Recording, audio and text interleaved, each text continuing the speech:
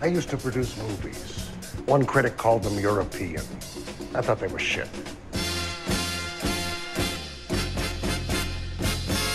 Bullshit! We do not make B pictures here at Capitol. So it's kind of a psychic political thriller comedy with a heart. But it doesn't make any sense, okay? It's fucking stupid.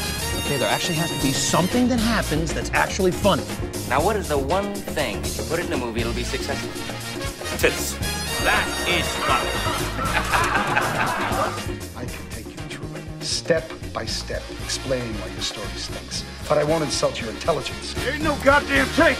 Ain't no goddamn motion picture. Why are you still in character? I am a star. I'm a star, I'm a star, I'm a star. Well, we've reached a new level of friendship. Friendship is not the word. Friendship might be the word. I feel like we need a break. I need to see other friends. Like, literally see. I have seen too much of you with my eyes. Like, not that we've spent too much time together or, like, gotten too close, although all of those things are probably true. I've just literally seen too much of you. Folks, Matt flashed me. I mean, not all the way, not full frontal, but I saw way too much of you. Yeah, folks, like, in the kitchen. It's not like I walked in on you or something. You pulled your pants down in the kitchen. Well, both of your roommates were in the kitchen. You turned away from the woman and towards me and pulled your pants down far enough that I saw all of your pubes. Like, I almost saw dick. Oh, yeah, it's because I'm a gentleman. I'm not going to show the woman Shut that. the fuck up. Shut the fuck up. I saw my pubes. Yeah. Review.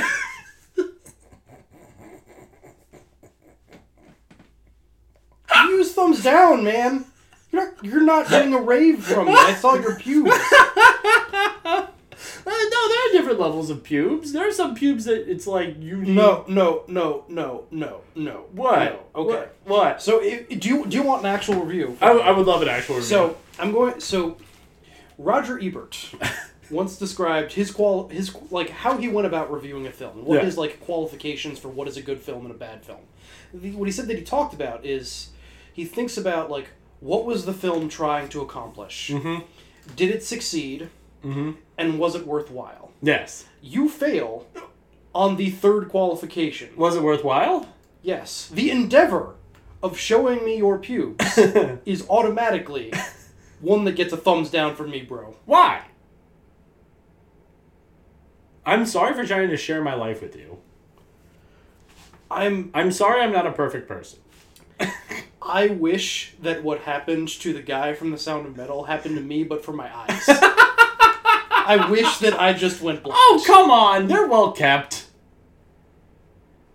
Are you going to say they're not well kept? Are you going to lie to these people and say that I don't keep a clean, that I don't run a tight ship down there?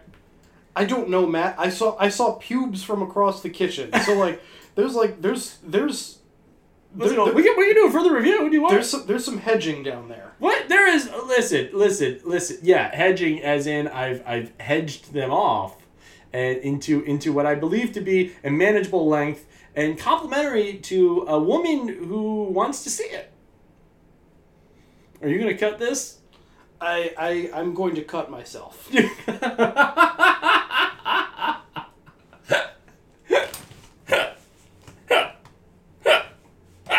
You saw my pubes. Yeah. So just. What would you have rather seen? Would you have rather seen? Okay. Pubes or bare ass? Bare ass. Really? Yes. Really? Yes. Wow. Over pubes? Absolutely. Really? Yes. Okay. I want no part of your sexual zones, Matt. I'm sorry. I don't know what to tell you. We live next to each other. I've neither seen nor heard. You are going to see my penis. Matt? I'm not saying I'm going to show it to you. Matt. What? I have lived in this house for 3 years with a number of roommates. I've seen none of their genitalia. Yeah, but have you ever lived with me? Right. So I'm saying that if that happens, it's because you're a bad roommate. It's not like an inevitable like thing that happens when people live together. They don't just see each other naked. This isn't a porn. What? Well, I knew that much because listen. But allow me to finish. You finish about your shapely behind. Yeah. It's not for me. What? Are we talking about the ass or pubes? The ass. Okay.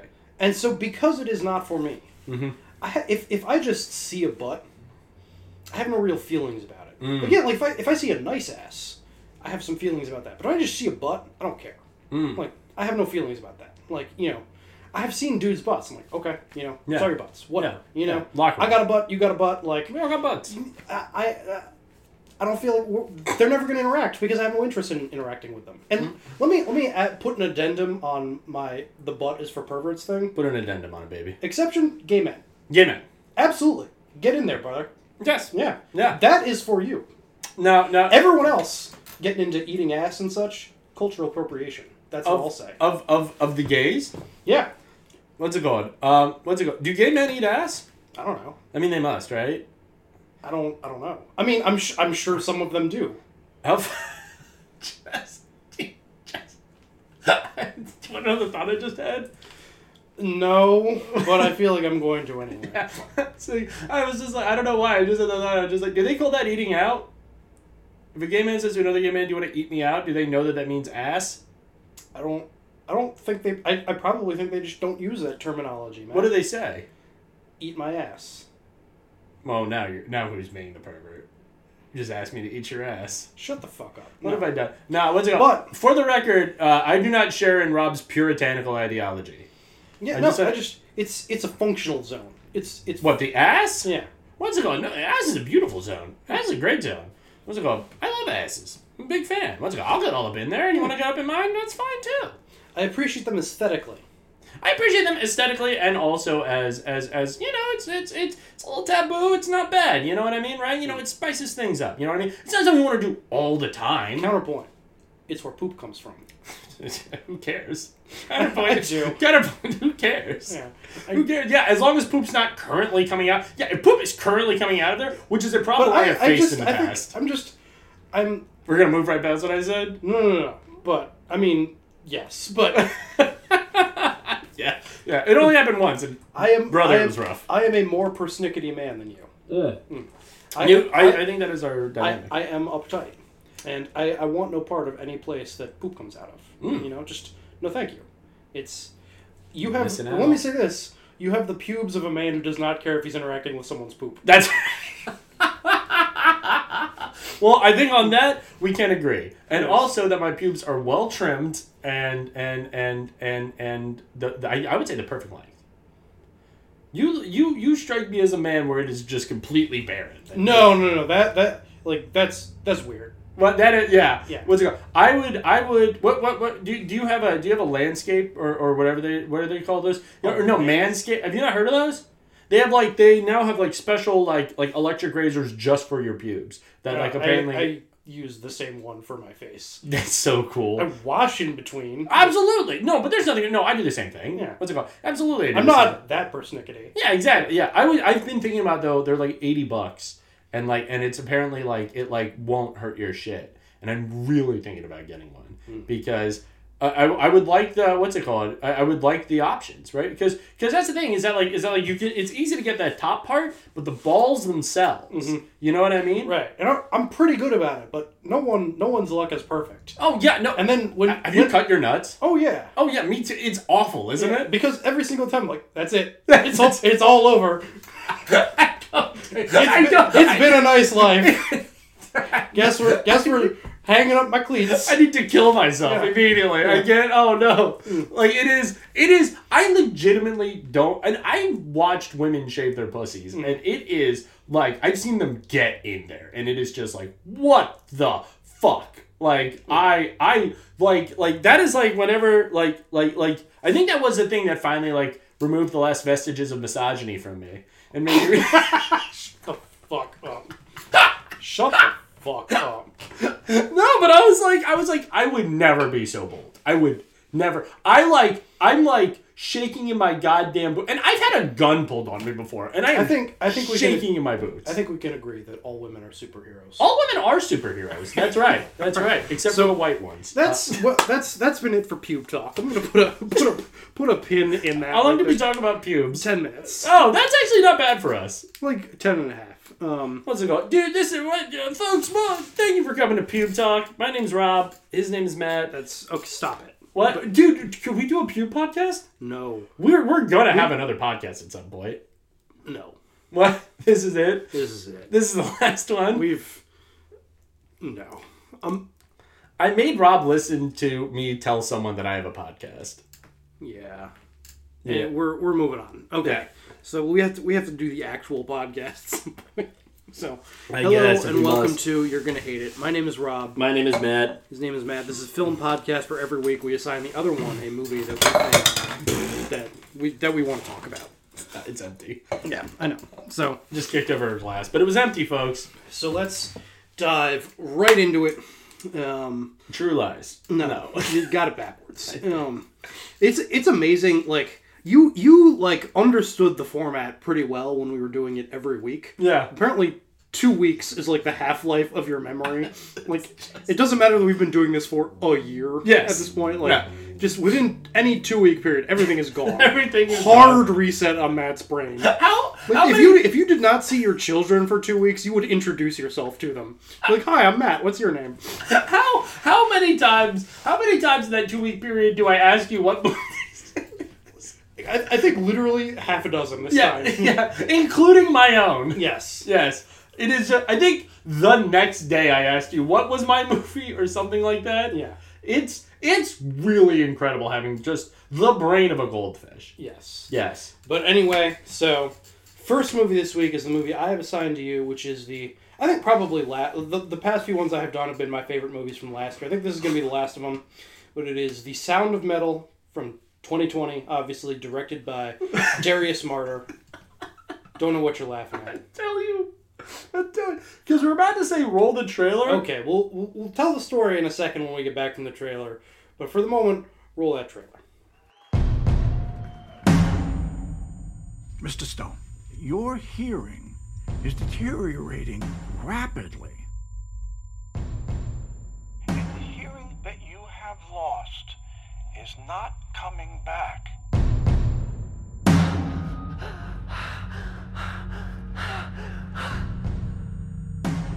I can't hear you. Do you understand me? I can't. I'm deaf.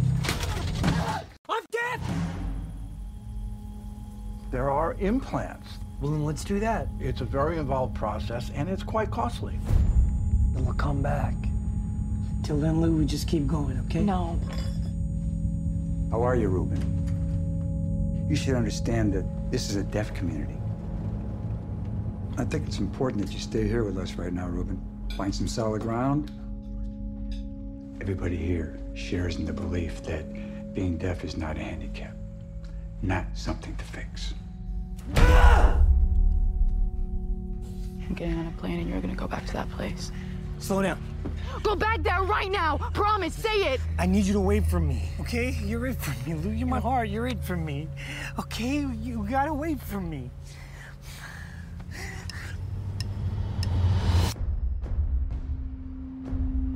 It's time. I gotta do something. How'd you get the money? The world can be a damn cruel place. I'm trying to save my life. I wonder, have you had any moments of stillness? For me, those moments, that place, will never abandon you. Welcome back from the trailer. Okay, what's I was talking to someone who listened to our podcast. The one, what was that Brazilian movie we watched? Bacurau. And apparently, this person was just dying laughing during the trailer because what we did was we apparently just played like a mostly silent trailer that occasionally cut in Portuguese, just for like 3 minutes. There was just mostly dead air and with occasional Portuguese. And that was it. And then we just had welcome back from the trailer. Yeah. I mean, I try and find one that's like more musical, but like the thing I found, there is a limit to the effort I'm putting into this. Yeah, no. I mean, I've done that before where I've looked up the trailer. Not to help. Honestly, if you're listening to this podcast, fuck you. You're getting what you deserve. You've asked for this. It's. I have nothing but contempt for all of you except Aaron. Exactly. Yes. Well, I mean, I would agree with that. What's it called? I love all of our listeners deeply and not in a weird way. I don't know any of our listeners. I don't think we have. I still don't believe we have any. Can you imagine? I just keep imagining that like somewhere there is someone listening to this that does not know either of us. Like, can you fathom that? If you exist, I don't know. I was gonna tell them to get in contact with us, but I don't know how. I don't know how either. I'm not giving you my fucking phone number. But my point is that thank you for being with us. We appreciate every listener we have. You're beautiful. You're so fucking money, and you don't even know it. And you're a beautiful baby. We're done with Swingers Talk. We've done that. We're moving on. Can I sign you the same movie twice? No. If you ever want to quit. If you want to like resign from the podcast, assign me Swingers again. Because I'll just be okay. We're done. Good. Okay. That's it. Yeah, that's a good. It was a good movie. That is the self-destruct button. That is it. Yeah, that is it. Yeah, I'm gonna assign you something worse. Anyway, I'm gonna assign you Porky's. The Sound of Metal. Yes. So, I think we should just dive in on this one. Like, I don't really like. There's not like I usually have like try and give like some context to the film. But, like, there isn't a whole lot of context to give for this one, because it is a first feature. Mm-hmm. Like, I think one of the things that is most impressive about it is that it is, the director's first film. Mm-hmm. And it feels so assured and so controlled. Yeah. Like, I know the Coen brothers talk about, like, the director's primary and hardest job is tone management.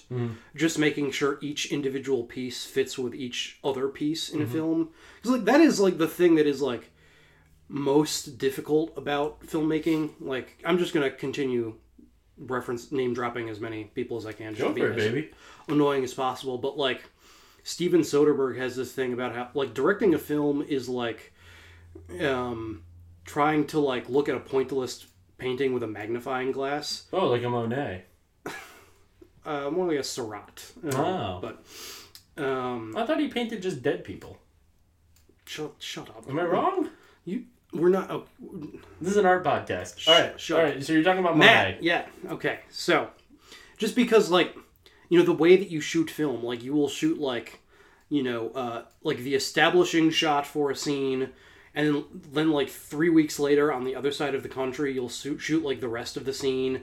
Everything is out of order. You're shooting, like, each individual little part, like, it can be weeks or months apart from each other. And just having to keep track of everything. And, like, when you're the director, you have to focus on, like, there are people asking you about, like, costuming, line readings, what's for lunch, what are we doing after lunch, like you have to keep track of 8 billion things at all time, and they're all like mixed up and out of order. And so then like trying to maintain some like cohesion among everything so that everything fits together. Like if somehow you juggle all of those balls so that they fall in the correct order and each one does their job and relates correctly to everyone else, like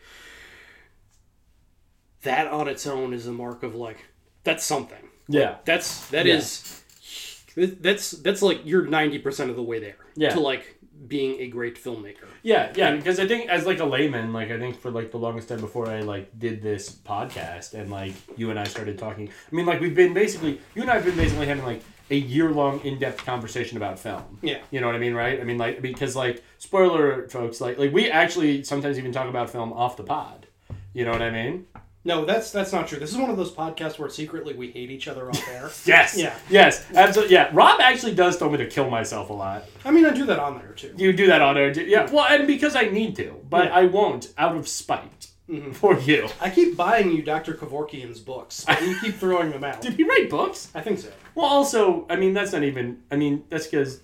I mean, folks, if you want to give me a pointless gift, get me a book. But yeah, what's it called? My brother actually does that. Okay. You were making a point. My point is that I don't know if I'm just uniquely dumb in this aspect, but I figure I'm probably not. I feel like I have the zeitgeist of people in my head, but like I feel like most people like they assume that like a movie is shot like from start to finish, right? And like that is it. And like I bet like a lot of people don't even know about like reshoots or stuff like that. Like they just are like they just go through the script and shoot it scene by scene, and then they just put it all together and add some effects, and then bing bang boom, there you go. That's how you make a movie. Because that is how I thought movies were made. Right. You know what I mean? Right. And then through this process, I've learned like no, there's like just how much like editing, like how important editing is. Right. Want to see how important editing is, folks? Watch a little movie called Suicide Squad. What's it called? And you will see how important editing is.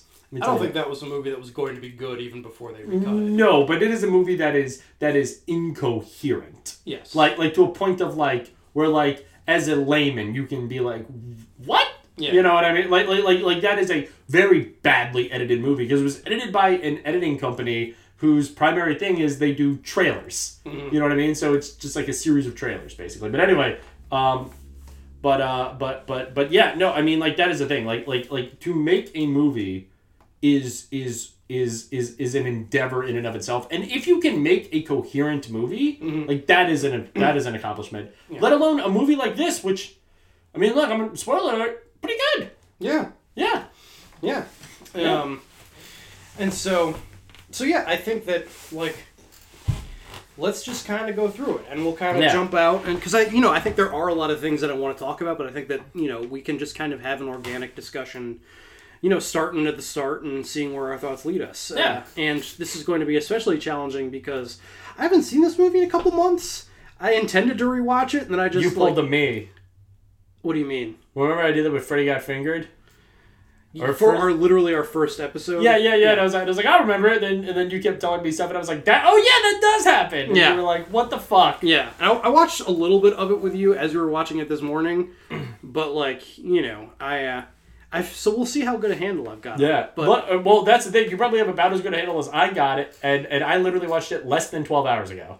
Yeah, I mean, again, like as always, your like definition of watching is like it's on in the same room as I'm doing something else in. Yes, exactly. Yeah. Yes. Well, I mostly watched it because the people I text weren't up yet, for the most part. Okay. Other than one of them woke up, and then I was texting them. Now the point. Yeah.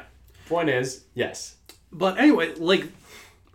Beyond just how assured a debut this is, the thing that I like that really there are a couple of things that stuck out, but just to start off as a jumping in point, because this is kind of where we start, is like this has two of my favorite performances of the year, and let's just start with Riz Ahmed because he's the protagonist. He's who we start MC with. Riz. Yeah, he is one of those guys who does like 7 things. He's like an actor and a rapper and a DJ, and I think he does like some video stuff of his own. But I am not at all familiar with his music. No, but I like him as an actor. He's really good. Like there's this. The first thing I saw him in was this HBO miniseries, The Night Of. What is that about? He was a it was one of those like just kind of like crime dramas. Just following a case through the system, and he was like a cabbie or something and gets accused of a murder he didn't commit. I started watching Mindhunter. Okay, cool. Yeah. It's another thing. But I didn't love that miniseries, but he was really good in it. And he is really good at playing intense without overplaying it. It's. I think a lot of actors, they have when you would have a role like this where you have a dude who is very emotional and the material is the kind of thing that you could take some big swings with. Like the tendency would be to overplay it. To like overact, to go big with everything, to get a little hammy. And he is really good at communicating intensity while still seeming believable. Yeah. He is someone intense who doesn't want to be seen as intense necessarily. Yeah. He's when we start with him, he is a drummer in a like punk metal band, Yeah. with him and his girlfriend. Yes, his girlfriend is the lead singer and Yeah. guitarist, and they are on tour. And like the sense that you get of the sense that you get of him is just he is someone who has like so much intensity that he is just managing to like keep under control. Yes. When we find him, like Yeah. the opening shot of the film is just this like sort of slow tracking in on him as he's like drumming. It's this like beautiful shot, just in terms of the aesthetics, where it's like, you know, him at his like shirtless at his drums, with, like this bright overhead spot with a like completely black background, and he's, you know, he is like just even without like saying anything, he is like an incredibly striking figure. Yeah. Both in terms of like his, you know, his physicality, like he's I mean, it's not even just that he's pretty cut. Yeah. It's that like he's one of those guys who just you just look at him and he's like that dude looks. He is trying so hard not to punch everyone. Exactly. Yes. Yeah. Just someone. Just yeah. I think like you said, like just someone that like has such an intensity to them, and like someone that it's like is like I mean I don't know how else to say it, is like a striking figure. Yeah. You know what I mean? Right. And like he's got like bleach blonde hair. Yeah. And just this look of like such focus but like. It's this focus that looks like it could explode at any moment. Yeah. Kind of like me when I see an ass. No. Jesus Christ. Woo! No, but did I tell you actually when my divorce first started? Okay, we were having a good discussion. But No, real quick. When I first got divorced, I was thinking about bleaching my hair. Yeah, I believe that. What's it called? What do you think? You know the answer, man. I do. Anyway, no, but he has like all these tattoos. He's got one that says "Please kill me," which I am thinking of getting. That is such a cool tattoo. Yeah. It's clearly like, and it's like a shitty stick and poke. Yeah. It just says "Please kill me." Yeah.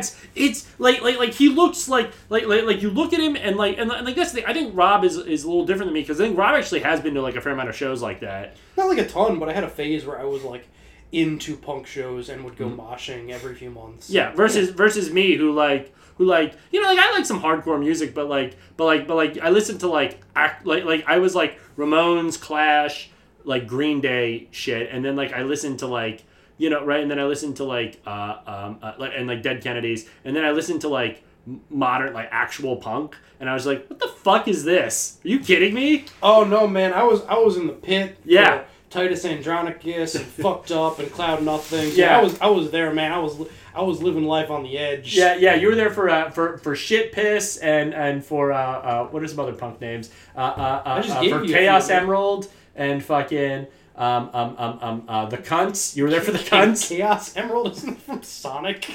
Yeah, I don't know. Yeah, but it's with K's. Isn't that what It's with 2 K's. Dr. Robotnik's ship is powered by? I don't know. Punks name their shit the dumb. It's listen. It is an aesthetic. It's an aesthetic that, to a degree, I appreciate the darkness of it. But it is just like one of those aesthetics where it's just like I mean, I think my aesthetic is very kind of like health goth. You know what I mean, right? Shut the fuck up. Kill yourself. But you know what I mean? But like you see like punks dress it. It's just kind of like that looks so uncomfortable. Like, why would you wear that? Yeah, I mean, there are levels and degrees of everything. That's true. Yeah, I remember. But anyway, what's it called? My point is that no. But it is like this beautiful shot where like immediately we know like he is in a venue, he is playing, and this is a man who is just a fucking like he is a man that you're gonna take a double take at. You know what I mean? Yeah. He is intense. He looks. He's fucking hot, but he's not just like a hot guy. He's like an intense hot guy. Yeah. Right? I mean, he's a fucking drummer without his shirt on, with a tattoo across his chest that says, "Please kill me." Yeah, while his girlfriend is like screaming about like "Purify me." Exactly. Yeah. Yeah. It's so, dude. Let's go to a show. Anyway, what show, man? We would have to go to like Florida and get COVID, and like the only shows would be like. I can't even, like, some country guy who, like, just said the N-word. Yeah, I was talking to someone, and they're like, I really like this country guy, but even despite the video, I was like, what video? He's like, oh, apparently he just says the N-word all the time. Yeah. Oh, what a funny thing. Oh, my God.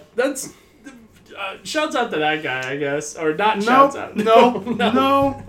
He apologized. Anyway, in fact, you don't gotta hand it to ISIS. You don't gotta hand it to ISIS. You don't gotta hand it to that guy, but ISIS. I mean, listen. Okay. Anyway, but like, yeah. So let's get out of the first shot. But like from like that gives you such like a great like intro to his character, and then just like from there it just builds it out further. Like the next thing we see him doing is like the next morning, like you see his like morning routine, which just gives you like more sense of just like, you know, he gets up, he exercises, you know, he makes like a health smoothie, you know, and when he exercises he does those lunges where you do like prayer hands. Yeah. I do those. Yeah. Oh, shut the fuck up. No, but because you're right. Because like when we first came, like, okay, this is an intense man. What sort of intensity are we gonna get? And then that next morning you say, oh, it's that kind of intensity. Right. It's like this is he prepares like a full breakfast for him and his girlfriend who like live in like an Airstream trailer that they take touring, and it's like like the first shot establishes like his intensity, and then you like from there it builds out like, okay, so this is a dude like. I think what it tells you, this is a dude who is, again, just working very hard to keep things under control. Yeah. Like, we eventually learn that he's, like, an addict who's in recovery. Yeah. And the perfect amount of time, 4 years. And is, like, so, you know, it's clear that, like, this is a dude who, like, if he does not keep it under control, he will fuck some shit up. Yes. But he works very hard to, like, maintain, like, his little thing. Yeah. You know, he takes all of that, like, raging id and applies it to just, like, we're going to work out, we're going to get healthy, we're going to have this little thing, and we're going to put all of our energy into that, and it's going to be okay. Mm-hmm. And, you know, he's just clearly just been, like, riding that energy for a few years now. And, like, he's built himself, like, his little world, you know, that he's got with his girlfriend. And that's everything. And everything goes into that. And then, like, almost immediately, like, shit falls apart. Yes, yeah. Like, the movie does not, like, take its time. Like, it establishes the very basics of, like, this is who this dude is, this is what his life is like. Yeah. And I'm going to say, and in a way, and this is something we come back to all the time, it provides, like, it gives you just enough exposition, right, and in the perfect way, it does what a phrase I'm coining called active exposition. Wherein it propels, while propelling the story forward, right? In that first, 10 minutes of movie, you get all the exposition you need, right? Yeah. You get everything you need for the movie. You're good, right? Everything else kind of builds throughout the movie, right? And throughout the movie, you get a little bit more and a little bit more, but so many movies that are like, okay, hold on one second. So we both know what the Chaos Emeralds are. Right. But here are the Chaos, you know what I mean? Yeah. Yeah, I don't know why I got Sonic on the brain. I mean, I haven't seen the Sonic the Hedgehog movie. I wouldn't be surprised if there was a scene where someone sat down and was like, these are what the Chaos Emeralds are. Exactly, yeah. Like, now that you said it, like, I am 90% sure that scene exists. Yes, absolutely. But yeah, like, this movie doesn't pause. No. It keeps moving. Yeah. But, like, the stuff that you need to know is woven into the details. Yes, exactly. Yeah. I mean, and it's incredible. Like it really does, like, pull off that active exposition. I'm going to keep saying that because I've coined that term and I feel very smart. But then like 10 minutes in, you know, just after like giving you just this is the deal, these are the stakes, you know, and then he's at their next show they're setting up and his hearing just goes. Yeah. Like it happened, like there's no, it's clearly, it is, you know, one of the most important moments in this dude's life. But again, like, the inclination a lot of filmmakers would be to overplay that. Yeah. And it doesn't. It's just a thing that happens. Yeah. No, and have you ever known anyone that's happened to? No. What's it called? I had an English teacher that apparently just like one day in college he was at he went to Duke and he's at Duke, and then one day he literally just like, this poor fucking guy was like 21 years old and just woke up and just no hearing in his left ear. Just none. Absolutely none. Yeah. No hope of it coming back or anything. Just nope. No, he's just deaf in one ear. Forever. At 21. Yeah. And again, one of the things that I really love about that happened to my brother. My brother's deaf in one ear. Okay. I forgot about that. Yeah. Yeah, but no, same thing. He goes like in just like an instant. He's just like moving crates into the venue, and just the sound drops out. Yeah. And one of the things that I really love about this movie that I think is really special is it has like point of view sound. Yes. You know. Yes. It's not like all the way through, but there are moments where it will, you know, the sound design will put you within Ruben, you know, Riz Ahmed, the main character, will put you within his subjectivity. Yeah. So you will hear what he is hearing, which in most cases is nothing.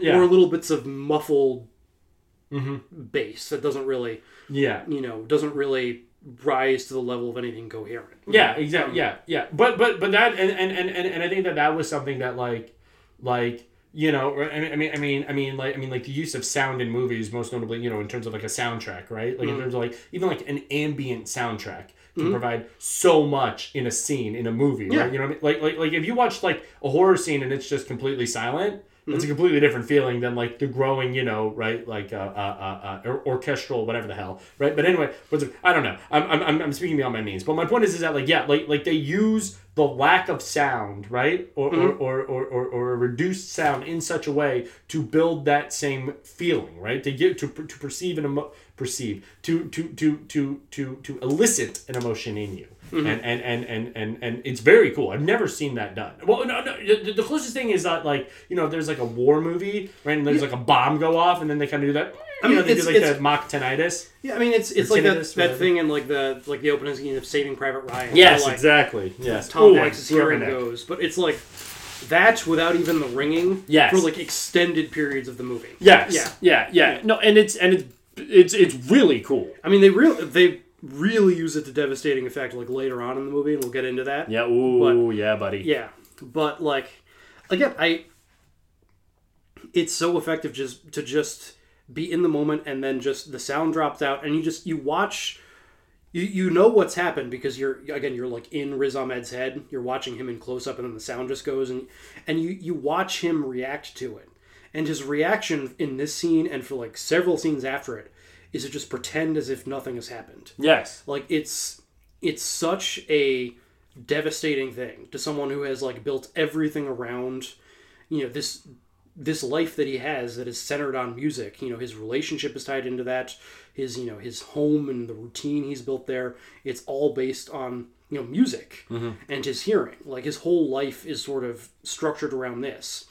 And it's so devastating to him that, like, he just doesn't know what to do. So he just continues to go through the motions. Like, he, like, plays the show and everything and, like, doesn't tell anyone he's lost his hearing. He just, you know, continues going about his life and, like, you know, like, goes to a doctor and, like, leaves his girlfriend a message when he's on his way there where he doesn't say anything's happening. He's like, I got to take care of some stuff.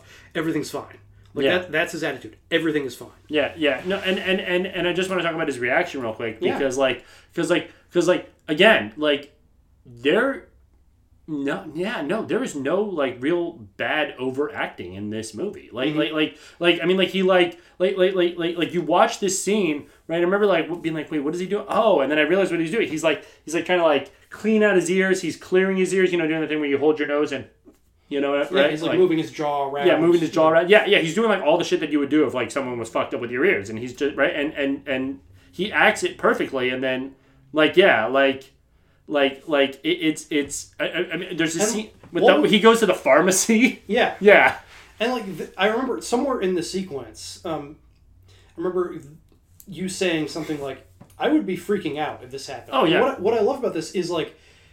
He is clearly freaking out. Yes. But he's freaking out inside. Yes. And trying to communicate to everyone around him everything is fine. Yeah. Because he knows, like, the moment he admits it isn't fine, like, the bottom falls out of his life, and he doesn't know what he's going to do. Yeah. And I think that this is a difference between, you know, I know you think for some reason that me and this character have a lot of similarities. I mean, I have... I have a lot in common with this. I know. No, I'm just giving you a hard time. No, but you know what I mean? But, like, that's the thing. But you do. I do. I absolutely do. Yes. No. And that was the second half of this movie. I was like, oh, fuck you, Rob. But but I think I texted you like, you son of a bitch or something like that. Yeah. But no. But like that's the thing is that like I would be freak. I would be like, ah! I would be yelling. You would know, Rob. If I go deaf next door in the room next door, you will know. No, but I related to this because Yeah. this is how I. This is how you would do it. This is how I respond to my problems. Just, Yeah. it's fine. I can't acknowledge it for a second because. Oh, yeah. If I ignore it, maybe it'll go away. Yeah, yeah. You know? No, I think if you went blind, you would tell me pretty quick, just because I'm next door. Mm-hmm. You know what I mean? And you'd be like, oh, I can't see. You know what I mean? But I feel like if you went deaf, I mean, I don't think that's like the right comparison for me. Like, obviously, going deaf would like rock my world. Yeah. But like, what's meaningful to him is that it's so integral to his identity as a musician. Like it's not just that he has lost his hearing; it's that he's lost his purpose. Yes. You know. Yes. Yes. It'd be like if I lost my pubes. He's lost the thing that is tying his life together. Yeah, yeah. You know? Like that is the one thing. Yeah, yeah. Like none of this can continue. How is he going to get a job, or how is he going to make money? How is he going to continue? But not even like make money. Like it's not about the money. It's about the life. Yeah, it's. I mean. Yeah. How am I going to continue my relationship? Exactly. Yeah. Yeah. Like yeah. he thinks he's going to lose his whole life. Exactly. You know. Yeah. Particularly the woman. You know that. Yes. That like he says over and over again, like you are my life, you are my heart. Yeah. Exactly. Like it's clear that like this is like. Yeah. I certainly don't relate on putting all of my reliance on a woman to fix me to tie my life together. I certainly don't relate to that. Right. Yeah. I mean, it's the Jenga piece that once it gets pulled, like his whole life is going to collapse. Exactly. And yeah.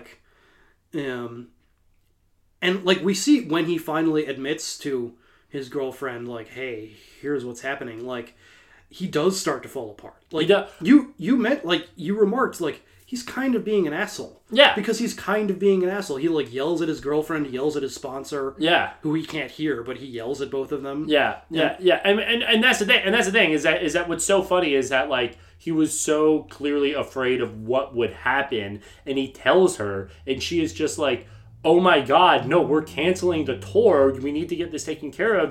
This is dangerous for you. Like she doesn't care about any of the other shit. She's like, no, I'm worried about you. You're losing your hearing. Like, no, like this is, I don't care about the fucking band. I don't care about the tour. I care about you. No, but he's just like, we got to keep going. Like, exactly. I can keep playing. You can use me like a click track. Like even like he. Yeah, use me. Yes. Yes. I mean, he has like an appointment with a doctor who like evaluates his hearing, and the doctor's like, you are at like 20%.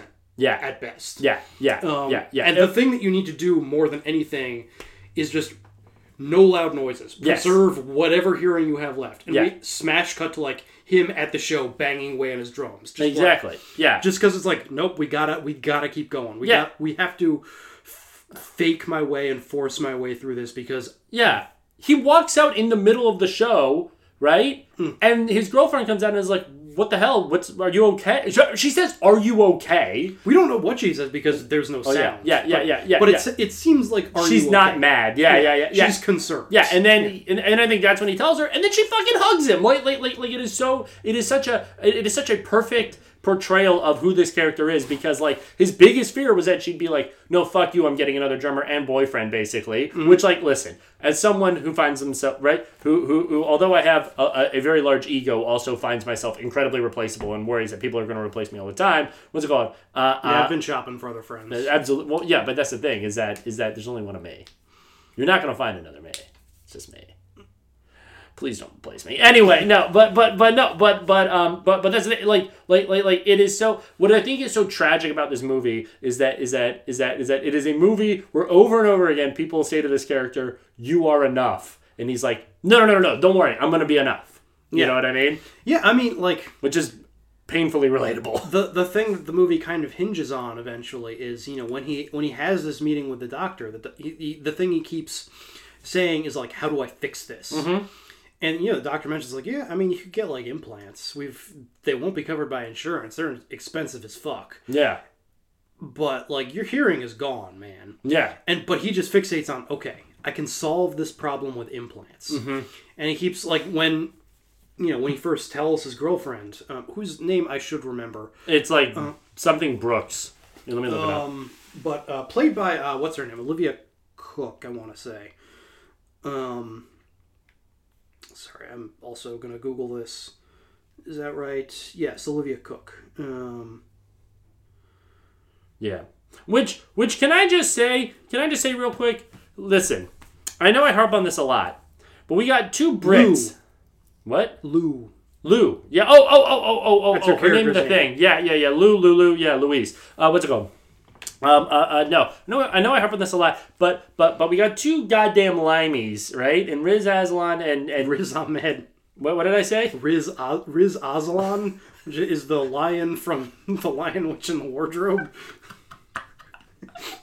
Another book I was supposed to read for school and didn't. Too long. Yeah. Anyway, what's it called? I read... that used to be my move. I would read half of the book, and then I'd be like, I'll just read the back cover for the rest. What's it called? You read half the book... Because they always tell you the ending on the back cover. Yeah, no, they do. No. Here's what you do. You read the first half, and you don't have to cover the ending because that's spoilers. That's right.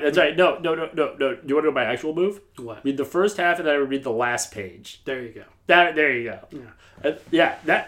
It worked. Whatever. I got into college. Who cares? Anyway, what's it called? My point is that like, that's why you got into college. Yeah, that's why I got into college. Yeah, they were like, damn, you really did well on that 1984 test. You got 1 point better than who, like an idiot, read the entire book. Shout out, Dylan. Anyway, we've never heard of your parents. It's fine. Exactly. Yeah, we don't know who your parents are. Yeah, I earned everything I got. And Yeah. It's so funny to be someone that has earned nothing in their life. And you want to know what? Pretty good. High reviews. Folks, nepotism. Look it up. Anyway, no. We got 2 Brits that I didn't know were Brits until I looked it up. And I just want to say, Robert Pattinson, I need you to watch this movie and to see what you could be. You're such a good actor, you dumb... I don't know why this is a thing you It's are so frustrating. with. It's so frustrating because he's actually like one of the best actors in the game right now. I literally think he is an incredible actor. I enjoy him as an actor. But anytime he plays an American, he sucks ass because he sounds like a fucking cartoon. Like, it's so fucked up. Just get an accent coach, you bitch.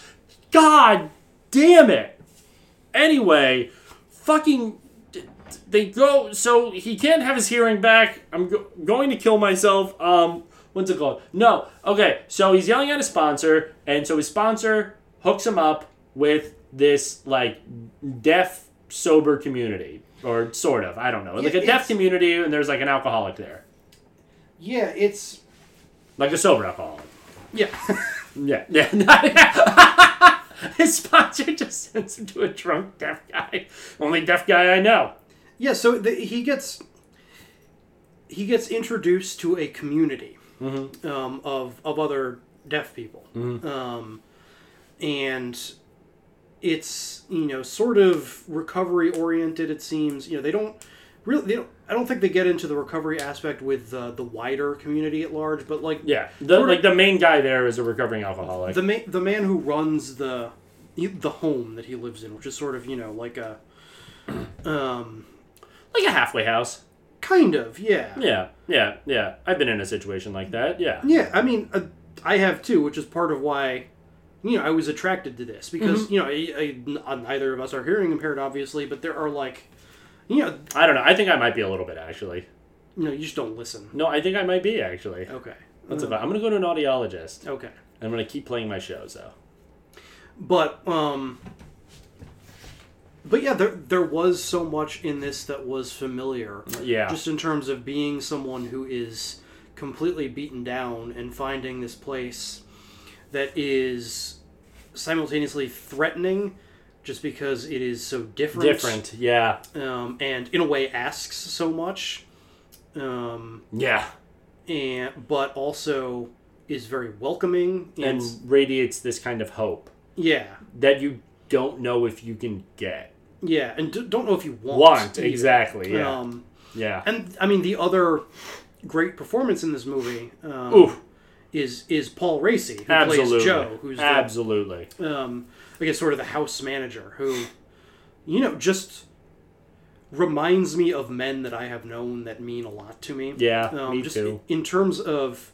Me too. And again, it's one of those roles that you could overplay so easily, just in terms of being like the voice of wisdom, who tells sometimes hard truths, but tells it with love. Yeah. But even like backing up a little bit, like just at a performance level, it is so... Like Paul Raci, who is not deaf himself, but I believe is like maybe has deaf parents or something, but is very active in the community and like knows is like a sign language interpreter. Yeah. And speaks fluent sign language. Yeah. But his just the way he performs Yes. is so drained of anything actorly. Yeah. It is it is very it's almost not a performance. It feels so lived in. Yes. Like there's this kind of authority to the performance that doesn't announce itself as authoritative. Okay. Yeah. No. No. I think like basically like it this man radiates love, and it's because he is someone that like if you think about it, I mean like they show like when he goes to the venue when he loses his hearing, like yeah, like there are other people there and they're fooling around and he has friends and everything like that, but like really like the overwhelming majority of his life is him and Lou in that fucking like I mean it's not a big thing, I mean it's big, you know what I mean, it's like an RV. He's made his life very small so that he can control it. Yeah. I mean he even talks about, I think at one point, I forgot who he was talking to. No, that might have been at the end when he was talking to Lou's dad. Right, where he talks about how like I think he was like a military brat. You know what I mean, right? And so like yeah, like his like he's used to just going from place to place, like not having. I mean like Lou is his entire world, right? And he's being asked, hey, for the sake of your fucking life, you know what I mean, and for the sake of your sanity, like accept this. You are deaf, buddy. And you need to come here and be with us to learn how to be deaf, like and to accept who you are, right? Because who you were is not who you are, right? And he's like, I don't know that I can do that, right? Yeah, I mean, the whole drama of this like second act is like whether or not he can like just accept the facts about himself. Like he's being offered this, this new way of living where like there's a community and there's like a whole way to go along in the world, and the people who are living this way, they are happy and whole. And that comes from accepting the facts about himself. Yes. But for so long he is so insistent that no.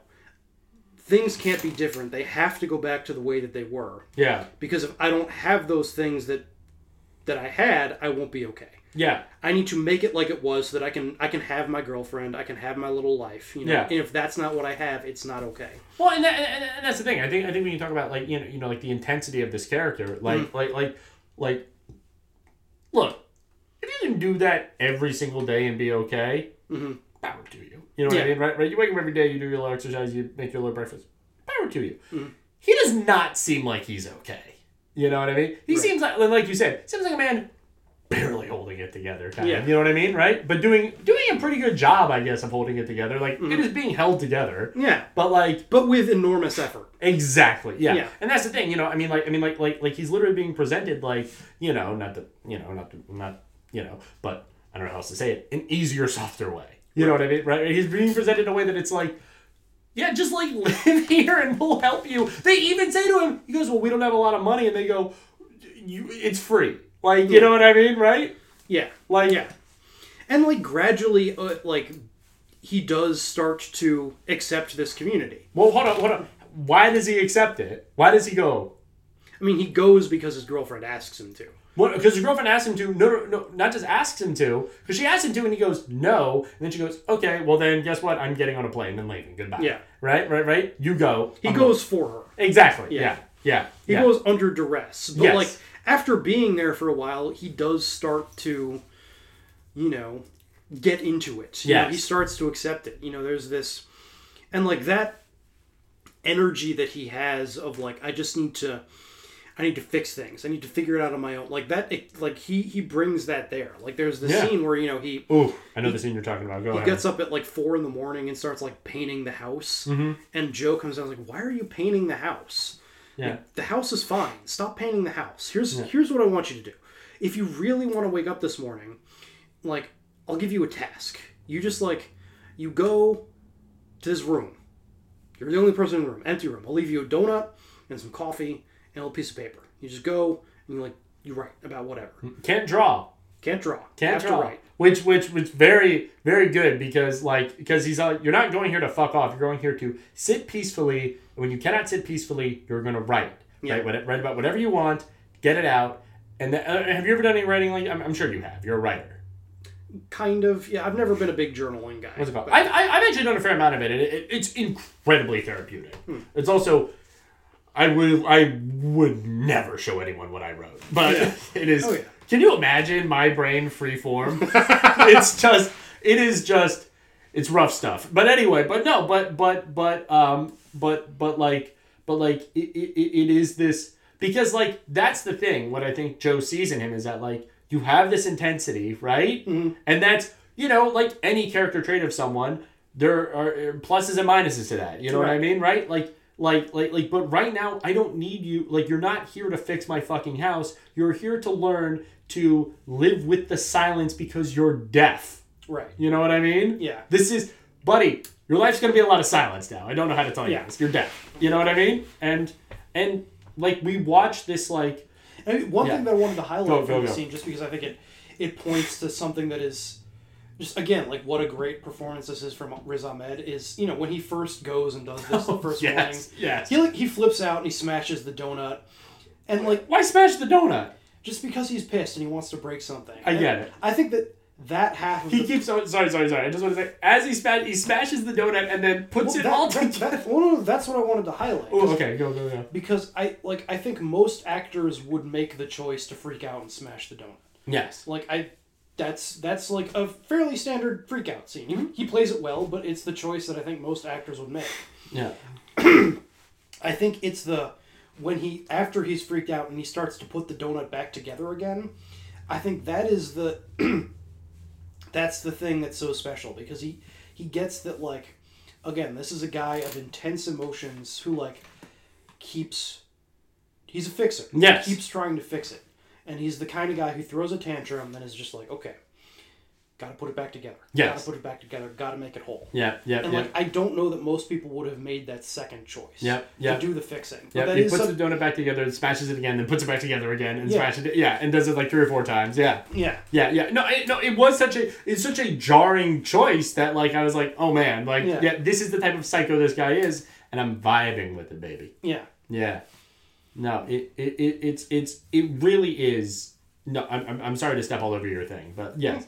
No. It really was a very powerful scene. You know what I mean? Yeah. And it didn't freak out in such a way where it shows that, like, he is, like, a dangerous man. Like, he doesn't like throw the coffee. Again, he freaks out, but it's not overplayed. It's like, I have been pissed and acted like that. Yeah, exactly. Oh yeah. He like hits the door once or twice, and then it's kind of like, I guess it's kind of like, I have been smash a donut mad. Yes. Yeah. Oh yeah, absolutely. Yeah, I have not been trash a room mad. Which I think, like, again, a lot of people probably would. There are actors who would have smashed the room. Exactly. Yeah. I have been smash a room mad. I don't know if you believe that about me. I do. Yeah. Fun fact, folks: never fuck with a sink, bathroom sink, because let me tell you something. They are not held on by much, and that is an awkward talk with someone to explain to them what you've done. Let me tell you that right now. There you go. It's mostly just caulk, but anyway, fun fact.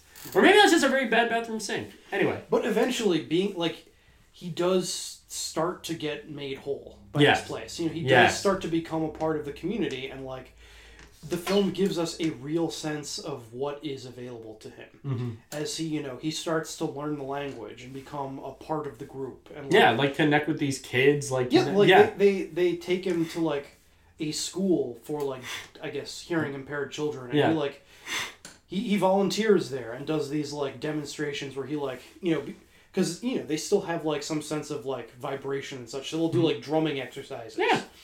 And, like, he becomes a valued member of the community.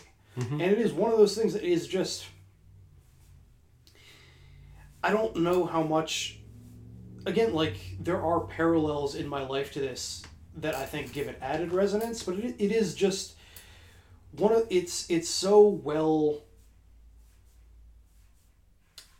calibrated. Mm-hmm. Just the details and the lived in performances of all this, that, like, just the coming together arc is, I think, so meaningful and so moving and so powerful that, like, and you need that for the rest of the movie to work, because it doesn't end on him, like, being a part of. Mm-hmm. And it's clear that, like, the option is open to him to just have this be his life, to just be a part of the community. Like, they offer him a job at the house. Yeah. No, eventually, when, like, because he's on basically something of a scholarship from the church, right? And he even says, you know, I'm not religious. And they're like, we don't care. Yeah. You know what I mean? Like it is, because it's not just Joe that shows him this immense love. It's, like, the entire, like, he is, like, very quickly accepted into this community. You know what I mean? Like one of the first scenes, once he moves into the, I guess, halfway house, I don't know what the hell it is, but like, Joe writes, you know, right? They all write out chores, right, for everyone, and his first chore is learn how to be deaf. Yeah. Right? And all the other deaf people there are all just like, yep, no, you gotta do it. You know what I mean? And they, like, all help him with it. And everyone helps. Like, this entire deaf community comes together to be like, you're one of us and we accept you for who you are. We don't care about, you know, the please kill me tattoo or your general attitude or even your ignorance to any of this. Like of course you are. You just became deaf. Yeah. Welcome. Yeah. And then there's even, like, a teacher at the school who is like apparently a deaf actress. What's it called? It seems like, you know, if you wanted, he could maybe have a little thing with her. Yeah. She seems into that. Yeah. No, it is like you see this man find this entire life, and, like, folks, just for the setting, it is this, like, beautiful rural setting. Yeah, it's very pastoral. It's incredibly pastoral. It's like lovely. Like you basically see a beautiful old but well kept house. Exactly. Yeah. Like farmhouse type thing. Yeah. Oof. Like, wouldn't you love to live in one of those together with me and farm? Oh, okay, calm down. but I love a house with a porch. Ooh, who doesn't love a house with a porch? That's all my dad has ever wanted. That is honestly all I want. I don't even want the house. I just want the porch. No, okay. Give me a porch. Important thing. Okay, are you doing chain swing? Are you doing rocking chair? Or are you doing hammock? Not hammock. Hammock is a backyard thing. Hammock is a backyard thing. Yeah, but either one. I mean, honestly, we had sort of like my mom's big ass Irish family. They all, like, shared, like, a vacation home when I was a kid. That had just the best porch. Was it a wraparound porch? It was not a wraparound. Ooh. It wasn't the house. The house wasn't that fancy. Okay. But it did have this beautiful beautiful porch along the whole front of the house. It was like, you know, raised. You had to, like, walk upstairs to get at it. You know, the actual facade of it was stone. It was beautiful, and it had both on one end, you know, a chain swing, and then you got a little breakfast nook in the middle, and you got a couple rocking chairs at the other end. Wonderful setup. Like, I miss that porch so bad. Just sitting out there on a June day, you know, with a view of the lake, just reading a book. Oh yeah, beautiful. Ooh, you're making me want to pick up smoking again. But anyway, yeah. Oh man, I have such great memories of going to. Did you ever go to Ed's family's farm? No, they did it a few years, but no, I remember going there and just sitting on the porch in a rocking chair on this, and I think they did actually have a wraparound porch because they were, like, way out there. Yeah. What's it called? And it was like this nice big house with, like, a wraparound porch, and just sitting on that porch with just, like, other people, like, people I barely knew, honestly, right? And just, but, like, it didn't matter because we were all just, it was like July. We were all just fucking, it was hot out. We're all, like, you know, like, barely clothed, but not in, like, a dirty way, but in like a we're comfortable way, and comfortable with each other, and just smoking cigarettes and just the best, right? Anyway, our point is that he has this, like, incredibly lovely life, like that has been set up for him, and that is his to access, and that he is, like, doing a good job himself of integrating into this community. Right? He's letting go of his old life and reintegrating into this new one. And then once his, like, scholarship thing runs out, basically Joe's like, you can come work here and just live here. Yeah. For as long as this you can want. be your life. Yeah. Like this, which, like, buddy, like, I mean, if I didn't have kids, you know what I mean? It's a pretty good life. That's an incredible life. Yeah. Can you imagine that? What if that was your life? What if we didn't have to deal with this, with the bullshit? Buddy, other than the farm, that's kind of the life we got. Oh, that is true. Yeah. God, we got a great life, don't we? We got a nice life. We got a really nice life. Yeah. Ooh, it's so stupid how we lucked into this. It's so fucking dumb. I still would like a porch. Ooh, who wouldn't love a porch? Would love a porch. Man, I'm gonna quitting smoking. Porch and man, if I could get a fireplace. Ooh. Porch and, again, I just want my family's vacation. Exactly. Where was it? Chautauqua, New York. Fuck it, why not? Let's go to New York, baby. Come on. Yeah, no. What's it called? No, we'll go to Boonesboro. I think we can get a place like that out in Boonesboro. Okay, shut the fuck up. You don't want to go to Boonesboro? Alright. Only 2 counties over. But, like... Fine. But that's not where the movie ends. Because, No. he gets ideas again. Yeah. He thinks that, he starts to worry about his girlfriend again. Well, what happens? I don't remember. Okay, I remember. He gets an email, maybe? No. So what he does is... he finds out they're on tour again. Well, not even. No. He has access to this computer where they've been emailing back and forth. Yeah, he's not supposed to have access to it. What? Oh, is that it? I'm pretty sure. Oh, okay. He sneaks into the office to Well, he does sneak in that time. Yeah. He sneaks in, right, and he goes right, and he just checks on his band's website, right, and I guess there's some sort of forum, right, and someone posts like, oh my god, I just saw Lulu or Lou play in Paris, and it's her with I think a drum kit or something like that. Yeah. Singing, and playing, and she's hitting the buttons and all that shit, right? And doing that, right? And he sees that and he's like, oh my god. I've been replaced. Yeah. Yeah, and so then he gets back into okay, I need to get back there mode. All of it falls away and it just becomes, how do I get back to where I was? Mm-hmm. And so he sells the Airstream. He literally he gives up the thing. He sells the heart of the thing to get back to where he was. By selling the Well, you know what he does first? What does he do first? He sets up his drum kit and tries to play, and I guess he can't play as well because he's deaf. Right. Which, I don't know if that's... I don't know, but I guess to him, he learned to play not deaf, right? Right. So that would, I guess... Well, wait, isn't there... There's a deaf drummer. There's a famous... Or no, I'm thinking of the guy in Def Leppard. Who has one arm. Yeah. Which, honestly, show me a movie about that guy. What's the joke about Def Leppard? It's what has 9 arms and makes terrible music? Yeah, exactly. How funny is it that I thought he was deaf because they were called Def Leppard? Anyway, but no. But so he can't. So that's the thing. He tries to have his cake and eat it too. Right. Right. Which is continue to be this deaf guy and just be like, hey, I'm gonna go for a second, but I'm coming back. Right. Right. And he can't do that. So what does he do? He asks Joe for money at one point. No, he asks Joe for money. So he asks Joe for money after. Because this is an insane reversal of fortune that I actually remember what happened in the movie. Yeah. But no, so he sells everything, right? No, he sells everything because he doesn't get the money. No. He sells everything. Mm-hmm. What's it called? He sells everything. Gets the cochlear implants, right? Right. And he says to the guy who sells the Airstream to, because he sells it to him, I guess, on the cheap, right? What's it called? He says, the only way I'll agree to this, right? Right, is if I can come back and buy it back from you. Buy it back. At plus 10%, right? Within 8 weeks. Yes. So he and the guy literally says, "Why?" And he said, "I'm deaf, dude. I can't hear you. Take it or leave it." Yeah. Which right? Yes. Yeah, so, again, it's he decides again that okay, I need to get back to where I was. The way to do that is implants. If I get the implants, I can hear again. To get the implants, I need to sell the thing that allowed me to have the life in the first place. Yeah. It's he's doing the gift of the Magi to himself. Exactly. Yeah. Exactly. So he sells the van to get the implants, and then goes back to Joe. And why does he ask him for money at this point again? So he asks him for money because here's the thing, like any good addict, right? Mm-hmm. And Joe points this out to him, right? But so he comes back with the implants, with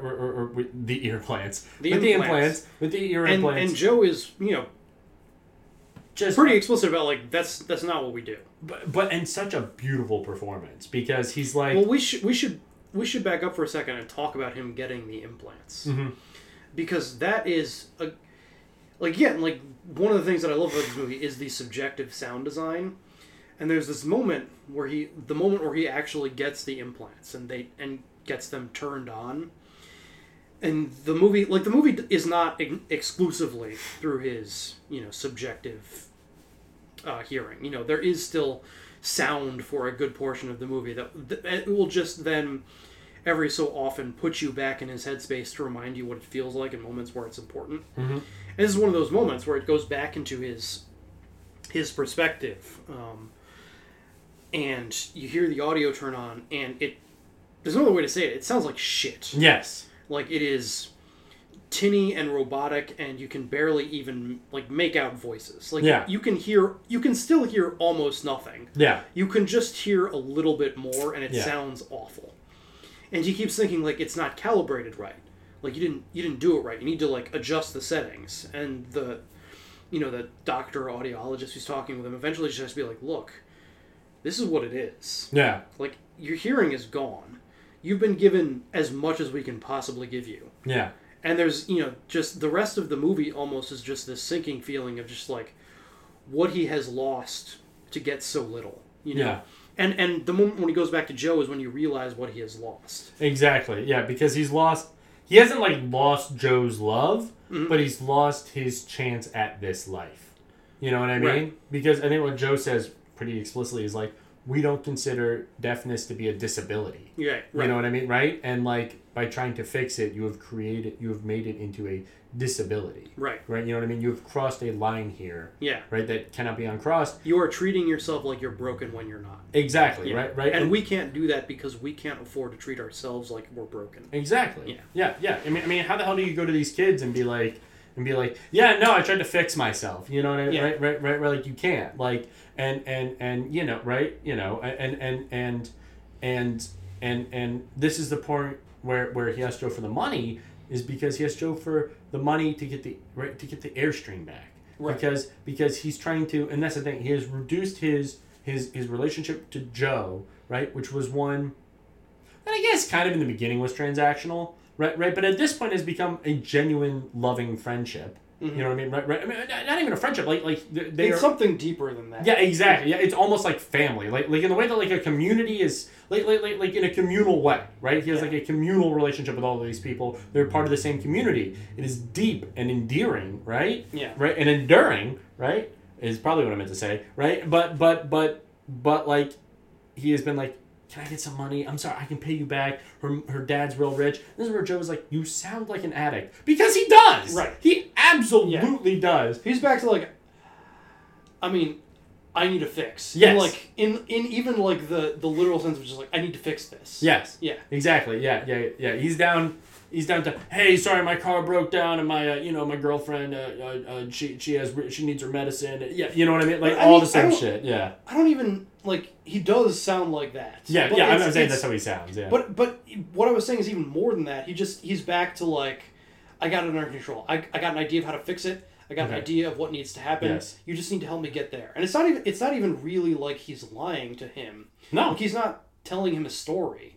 No. Because her dad is rich. She probably can get the money. Yeah. It's just that he's back to, like, I got it under control. Like, I am no longer interested in listening to anyone else or being a part of anything beyond my little thing. Yes. And I just need you to facilitate me doing my thing. Exactly. Yeah. Exactly. We no longer have a relationship. I'm no longer a part of a community with you.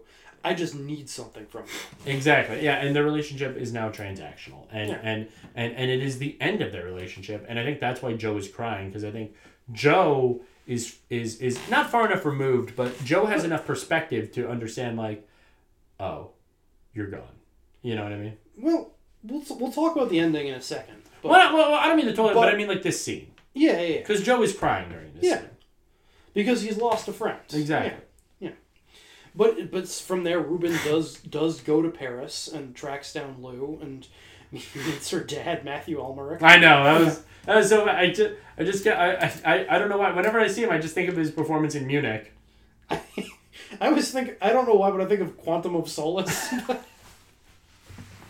Both very funny movies to think of. Equally good movie. Yeah.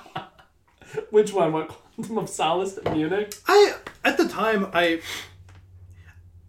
there has been a part of me that has been wanting to rewatch Quantum of Solace. I've been wanting to do Casino Royale. Casino Royale is my favorite Bond movie. The remake with Daniel Craig? The remake? Yeah, no, because there was an original Casino Royale. Yeah, but it's like, it's not a real, like, it's like not actually a Bond movie. No, is it not? I mean, it's not, it's like, it's its own thing. I mean, it's based on Casino Royale, but it's not like within the Bond canon. I think it was... Legitimately did not know that. Yeah. He like the main who's the main character? I want to say it's like played by Martin Landau or something like that. I didn't know that. I want to look this up. Martin Landau as a Bond is incredible. Casino Royale, 1967. No, sorry, David Niven, which makes a lot more sense than Martin Landau. But I would watch Martin Landau. But like, yeah, it's like a parody of a Bond movie. Oh, is it actually? It's based on the book Casino Royale, but it's the second lead is Peter Sellers. Oh, okay. Yeah, absolutely. Okay, fair enough. But Casino, like the Daniel Craig one is my favorite Bond movie, and like Quantum of Solace was like actually a sequel to it. Like in the way that like they don't really do sequels to Bond movies usually. It's just like here's another adventure. But like Quantum of Solace is like, no, I'm still like hung up on Eva Green. I'm trying to investigate her murder and like that's not what Bond does. Yeah. But like you can't become attached to a Bond girl. But that's kind of part of what I liked about it was that there was a little bit more like actual stakes to it, and like it treated things more like they mattered. At least Casino Royale did, and so the idea of like trying to carry that over is interesting. I was disappointed by it at the time, like because I didn't think it lived up to Casino Royale. But like I have heard like rumblings here and there from various different people, like because Quantum of Solace might deserve a second look. Like, which one was the one where Daniel Craig's balls get scratched? Get whacked? Well, get whacked, but remember, he's just like a little to the left, I have an edge, and then he does it. And then by Mads Mikkelsen? Yes. Yeah, that's Casino Royale. That's so good. Yeah. That's such a good scene. Again, it's the best Bond movie. That's so cool. Yeah. But Daniel Craig might be the best Bond. In terms of an actual actor, yes. Yeah, absolutely. Wait, they're not giving it to Idris, are they? Probably not. I mean, they haven't... Who knows? But... Well, Daniel Craig deeply hates it, doesn't he? Yeah, he's not making any more of these. Yeah. He's, like, hated it for, like, I think years. Yeah. Openly. Yeah. Which is incredibly funny. Yeah. All Daniel Craig wants to be doing now for some reason is a Southern accent. He's made, like, 3 movies where he has a Southern accent.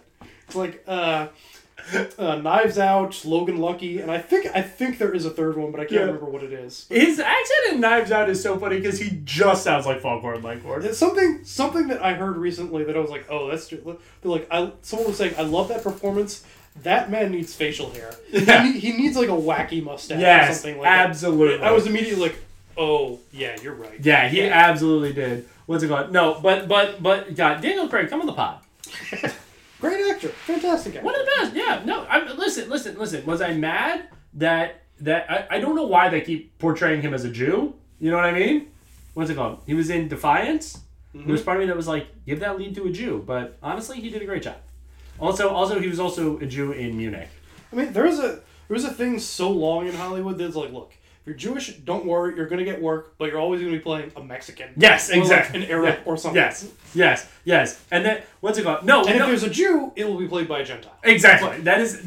And they've taken the brown face roles from you, but they haven't replaced all of the Jewish roles. Exactly. Yeah. We'll give you like Noah Baumbach comedies. Yes. You're not getting Defiance. Exactly. No, you're not getting Defiance, except for Liev Schreiber, who plays his like brother that kind of sort of backstabs him. You know what I mean? But not really. I think I fell asleep halfway through Defiance. Ooh, Defiance is so cool. Yeah. No, the Red Army Partisans come in the end. Oh, so cool. So cool. Shout out to the Red Army Partisans. But anyway, point is that also Liev Schreiber. Love Liev Schreiber. Good actor. What's it called? Also, what a powerful name. Liev Schreiber? Yeah. If you're going to have like a Jewy name, like that's one of the best ones you can have. Was it?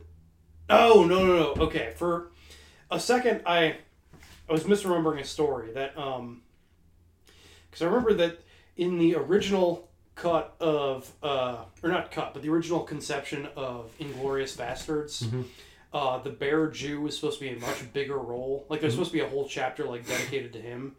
And he was going to be played by someone other than Eli Roth. And then once they cast Eli Roth, they saw him act for a little while, like, we're not giving you a whole chapter. No. Love you, Eli, but we're not carrying, like, a chapter of his film. No, yeah. And for a second, I was like, was the guy originally Liev Schreiber? I remembered who it actually was. Who is it? Buddy, I'm so sad we didn't get this.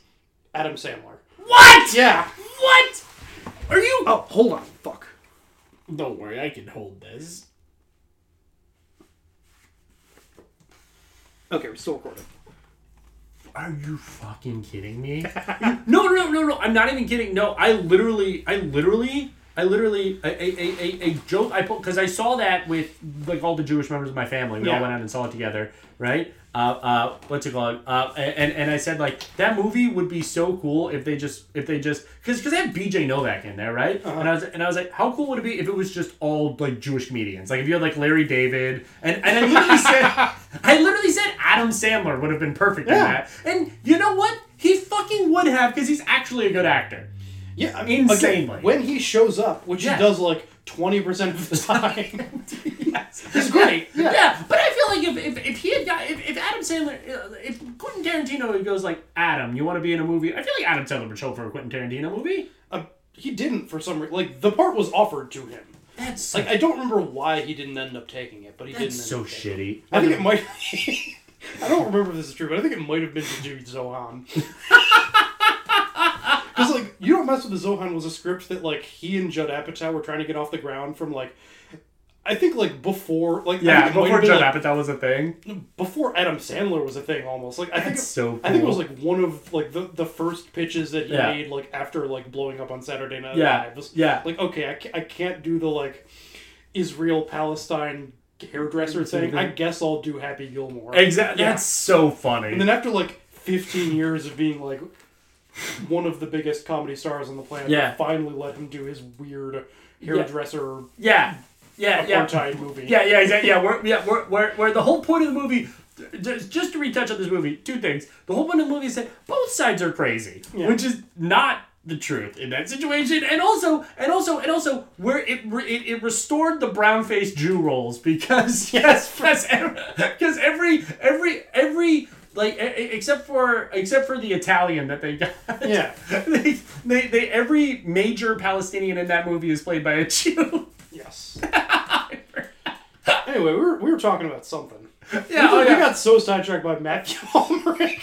It's like a perfectly fine French character actor. Let's get into like history of Bond and Adam Sandler's career and Jewish history and we've been weirdly on topic. We gotta show each other our pubes for a second. I forgot you saw my pubes.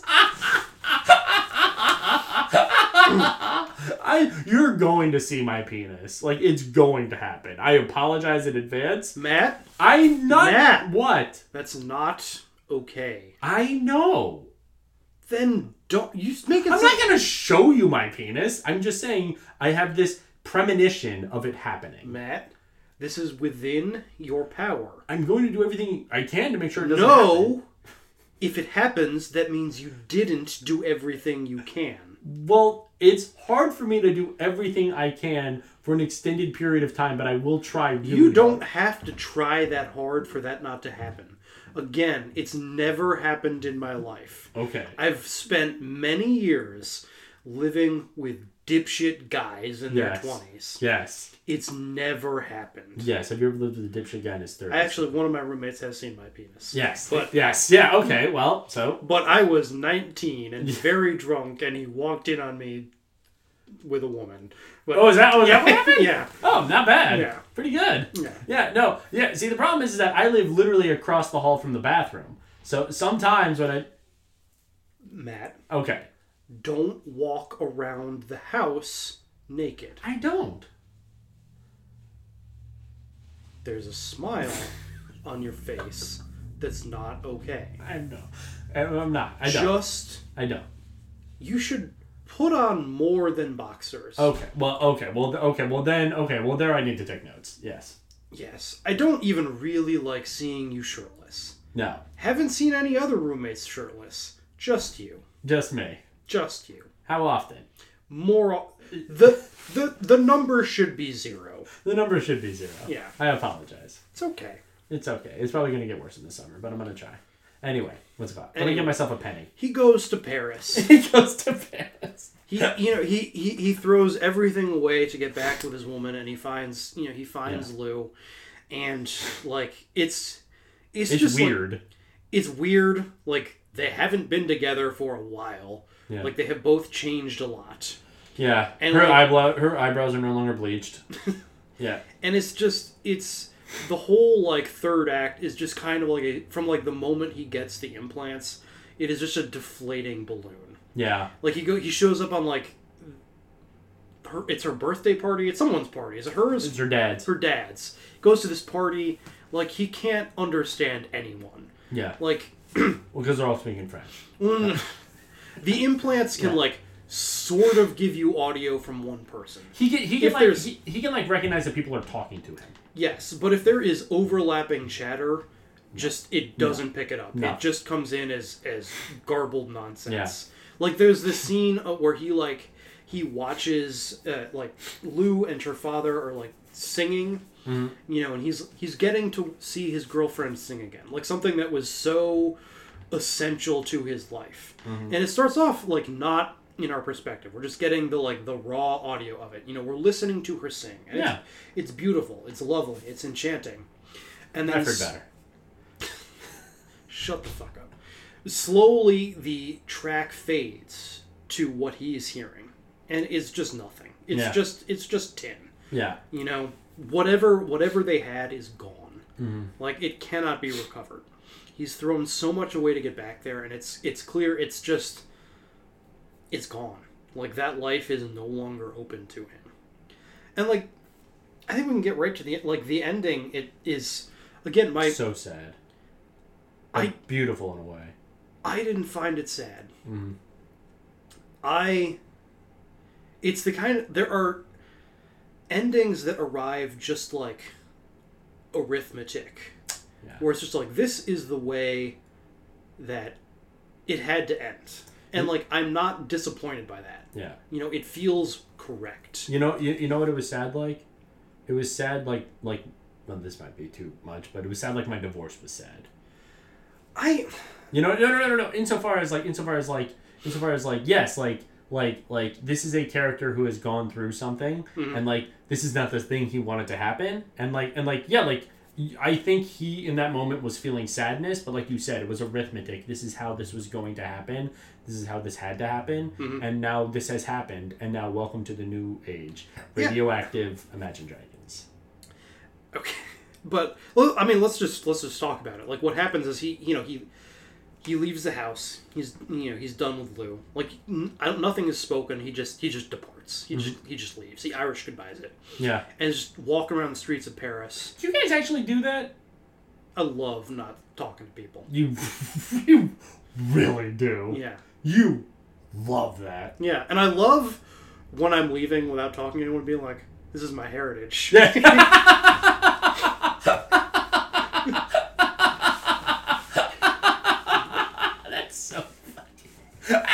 now that I'm thinking about it, the number of times, like every time I leave the house, I go, all right, guys, bye. Right? You know what I mean? I say something. You never do. Yeah. You never do. Not even in the morning. We've left at the same time, and I go, okay, goodbye. And you go, oh, bye. Right? Yeah. God bless you.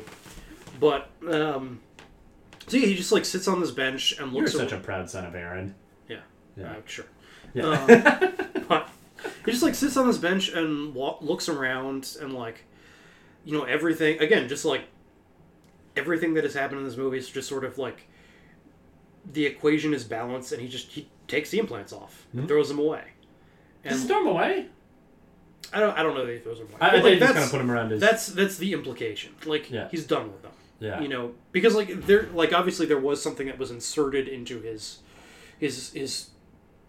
ear, but like there are these like headphones that he has to wear too. Yeah. So he just takes those off, and that's it. Like that's where the movie ends. And it's just, I don't. Well. It ends with just real quick. It ends with the audio dropping out. And it's totally silent. And he's looking around again and seeing people talk, seeing the world happen, and he doesn't hear anything. Yeah. But what he had been hearing right before that was like that tinny audio that like, and I think what finally sets him off is like a church bell starts ringing, and it's like fucking terrible. Like it's awful. It's awful to hear.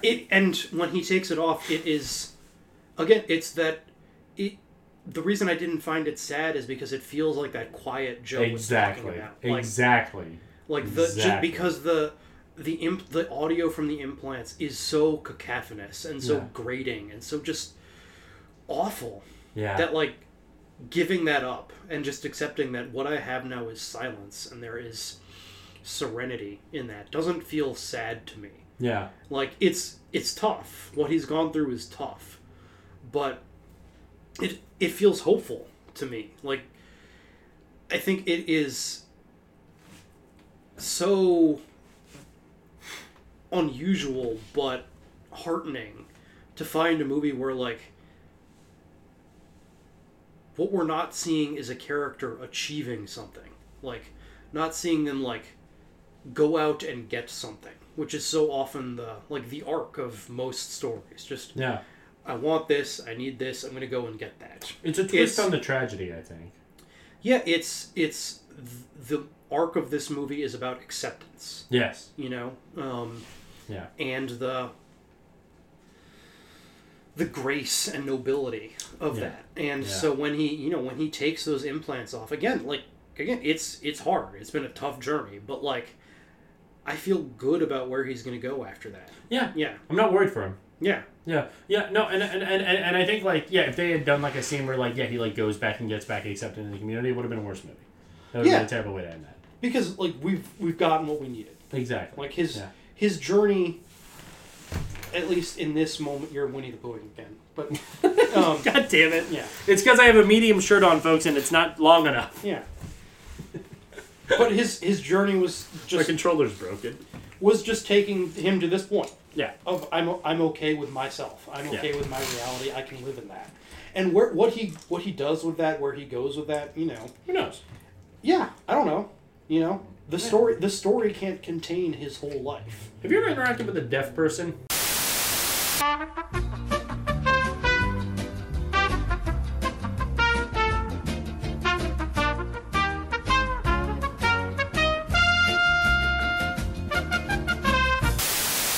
I wish I knew sign language is what I'm saying, because I feel like an asshole for not knowing it, but also, like, where the hell was I going to learn sign language?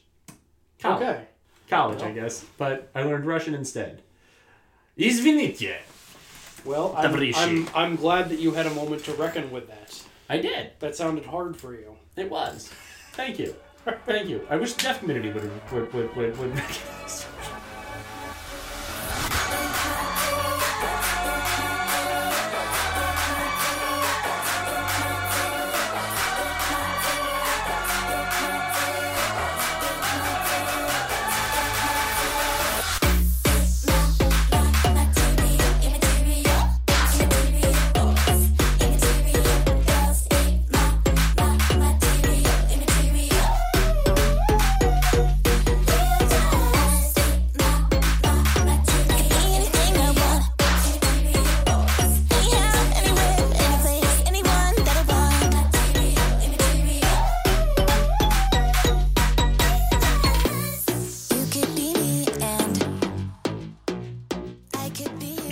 Any button on like the actual discussion other than you just kind of rambling about how you feel bad about yourself? Wasn't God, I feel great about myself. Yeah. I just wish I was that the real struggle is Matt. No, that's right. Yeah, that's right. Fuck. It's fine. I don't care. What are they gonna do? Sue me? I'm a lawyer. Anyway, I need to stop saying that. What's it about? I'm not going. It's a good movie. I like the movie. This is again to recommend. There was one thing I was wondering, and I wonder if you know this. Are Amazon sets unionized? Amazon sets? Well, this is an Amazon Studios project. I would be surprised if they they don't generally produce the films. Oh, they just buy them? I think generally, yes. Yeah. Okay.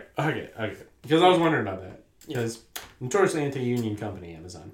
But dogs, all of them, including my friend that works. Okay. Shout out Doug. Anyway, no, no. This is a beautiful movie. I think that this is. Am I gonna say this is my favorite movie? No, but this is, this probably isn't gonna enter my top 10, right? But like whatever, this is a great movie. 2 thumbs up. There you go. Wait, hold on. Was the 2 thumbs up because Roger and Ebert would both put a thumb up? I never watched the show, but I believe so. That sounds. You've never watched any of the show? No. Really? I read a lot of both of them, but... You're such a nerd. reading. Anyway, what's it called? Yeah, no, we actually have a very much their thing. Okay. Now we can move on. Yeah, what? We don't? I'm a Jew that's clearly going to die before you. Oh boy. Yeah, I am more powerful than you. Yeah. Plus, you're going to end up looking like him anyway. Yeah, and I'll replace you. Yeah, absolutely. Yeah, with a guy named Jism. Jism. Okay. Well, because Roper. I know. Yeah. Yeah. But folks, it's a good joke. All right. So next up is your film, the film True Lies, directed by James Cameron from. What? I forgot it's James Cameron.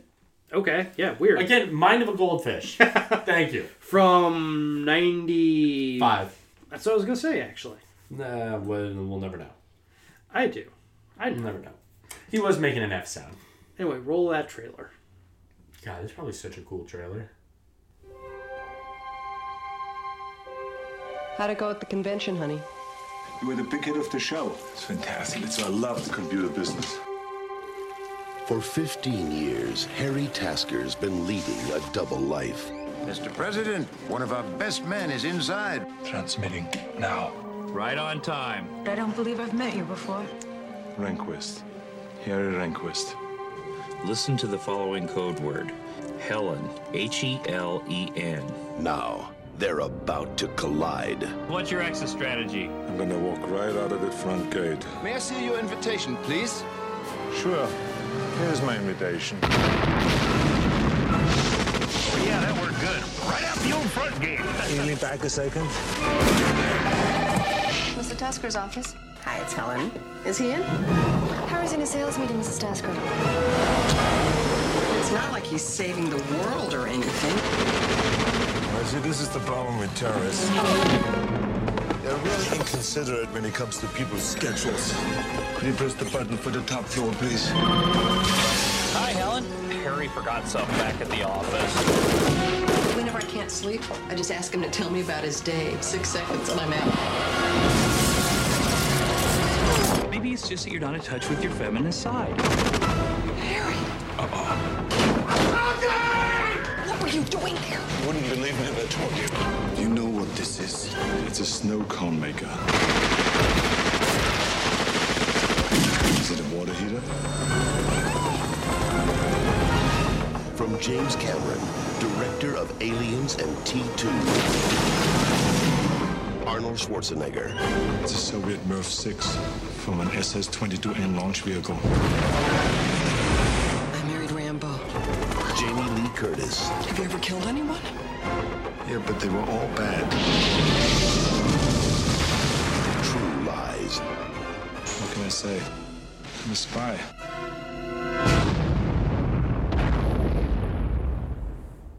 Welcome back from the trailer. One of the best trailers.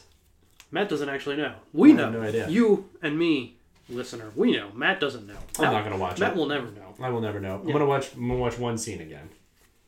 So we all know what that scene is. I genuinely don't. You don't know? What scene would I watch again from this? Probably one of the ones about Tom Arnold talking about killing women. I was watching this while Zoe was up, and she was just kind of like doing homework in one corner. She had to like do corner. I was like, oh, she had to do homework while she was like, okay, I have to watch this movie. Yeah. Like, do you want me to watch it in the other room? She's like, that's fine. And then like halfway through, like I was watching the, she like looked up. She like Tom Arnold says like, women, you can't live with them, you can't kill them. And Zoe just looks up and is like, what are you watching? Did you tell her Matt assigned it? Yes. I think I did. For all the women listening, I just want to say I did text Rob, I'm going to shoot Tom Arnold. Tom Arnold in this movie is, I think it takes the belt from James Belushi in terms of most annoying performance in a movie we have covered. I would thought you were gonna say he takes the belt from Jim Belushi. Did you call him James Belushi? I think that's usually how he's credited. Yeah. Well, but no one calls him James Belushi. Come the fuck on. Okay, buddy. Yeah, James, yeah. James Milhouse Belushi. Yeah, exactly. Yeah. You know how we all call him Dwayne Johnson? Yeah. Get the fuck out of here. Anyway, what's it called? No. Dwayne Milhouse Johnson. What do you think his middle name is? Milhouse. Okay. What is he? Is he Samoan? I believe so. That's so cool. Oh yeah, he was. Yeah, because he was in Moana. And only Samoan people were in Moana. No. But they did do only like Polynesian people, except for Alan Tudyk. Yes, as the chicken. That's so cool. That's reverse racism. That is reverse racism. Absolutely. What are white people? Chickens. Yeah. Oh yeah. Well, fine. But at the same time, you look at Alan Tudyk, you think about a spirit animal. Chicken. That's feels absolutely on. a chicken. Yeah. What's my spirit animal? Raccoon.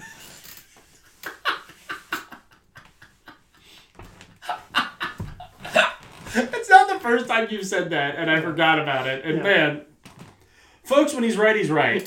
What's it called? Absolutely. I do actually. This is true. I don't eat apples personally because I just don't like them. Mm-hmm. I know that's an insane thing to say, but I just don't. Nope. But whatever. But whenever I would give an apple to anyone, I actually do rinse it off before I give it to them because I know that raccoons do that. Most people rinse apples. Is it because raccoons do it? No, it's because you're about to eat it and you want it to be clean. Well, that's why I do it because raccoons do it. Okay. All right. Well, I saw raccoons doing it and I was like, oh yeah, that's what you do.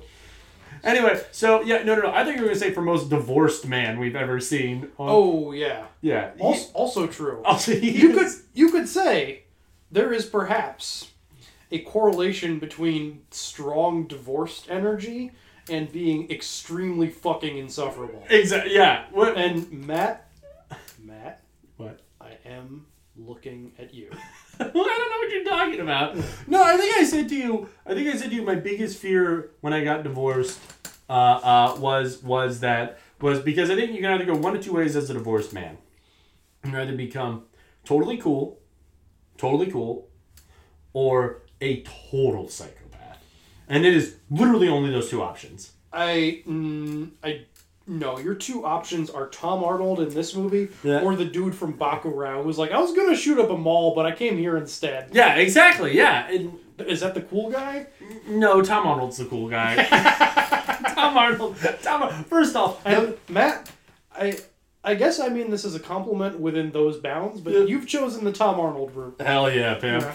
Hell yeah. What's it called? God, I actually did start looking for those sunglasses that he was wearing. They're very 90s sunglasses. The gigantic ones that take up half your face. So cool. What's it called? One of the best aesthetics I'm going to say is 90s law enforcement. Honestly, I'm going to say right now. What's it called? And I like everything they do. Cops in the 90s. Show me a wrong move. Show me one. Driving down the street backwards and then being... anyway, no... You ever watch that video? Let's move on. Okay. Let's talk about True Lies. Which was... just to give some brief context, like this... I think this might have been the most expensive movie ever made at the time when it came out. I believe it. Because, like... 2 Harrier jets. James Cameron, after Terminator 2, had this, like, insane deal with Fox where they're just like... We're going to give you like $500 million and you can use it for whatever you want. Like you can make, we want like 3 movies.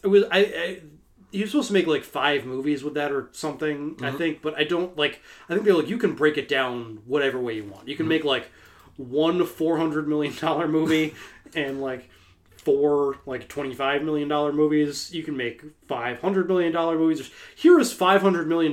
Give us 5 movies. They should do that more often with directors.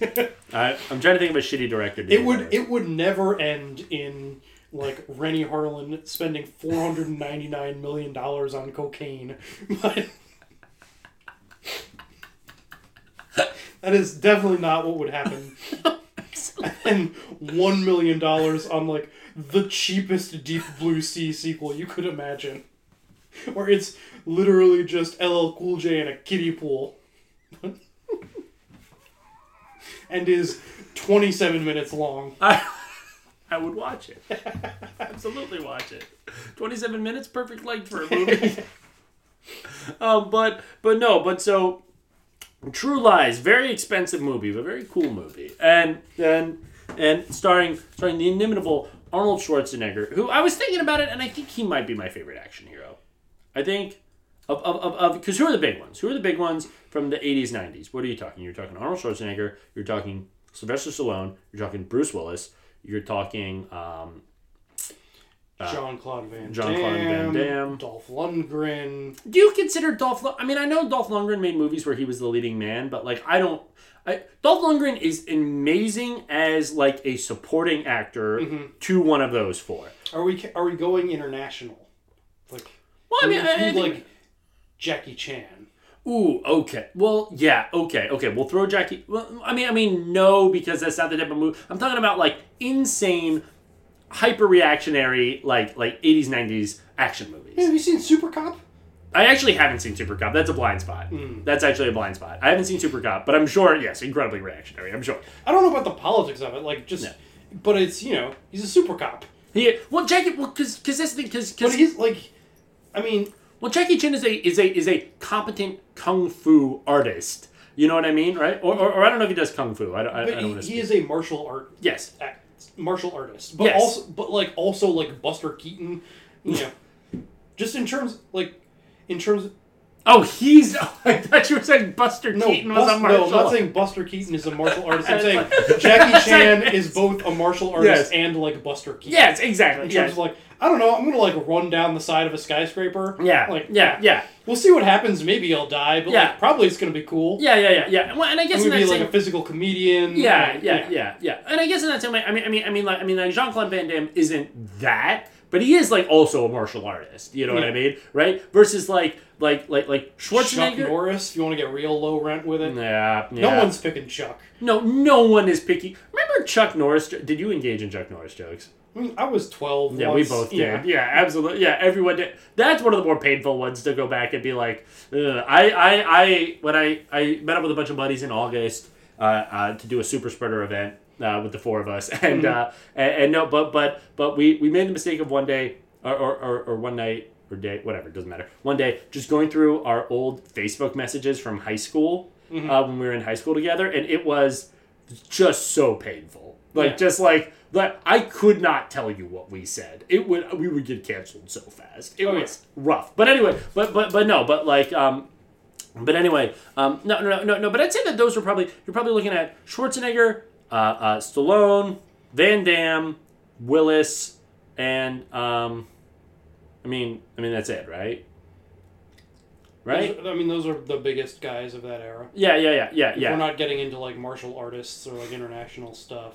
Yeah. I'd say like those are like the four big guys. Like, I mean, Chow Yun-Fat rules, but he's also like an actor. Yes, exactly. Yeah. None of these guys. Bruce Willis is an actor. Arnold Schwarzenegger isn't exactly an actor, but like he's got a fuck ton of screen presence. And that's what I love about him over those other guys, because I mean, and that's the thing. Stallone is, and no one can say he's not an accomplished screenwriter. Like that is literally true. It's so funny that Sylvester Stallone and Ben Affleck both have Oscars for screenwriting. Exactly. But what's so much funnier about Stallone is that because Affleck shared that with Damon, right? And so the joke is that. Well, also William Goldman. Yes, exactly. Yes. You know what I mean, right? But Stallone, correct me if I'm wrong, that was just him. As far as I know, yeah. Didn't he say he did it in like a few days or something like that? Yeah, and it was written in crayon. But Yeah. First try. Yeah. First try, just gets an Oscar. Yeah. That's so cool. Yeah.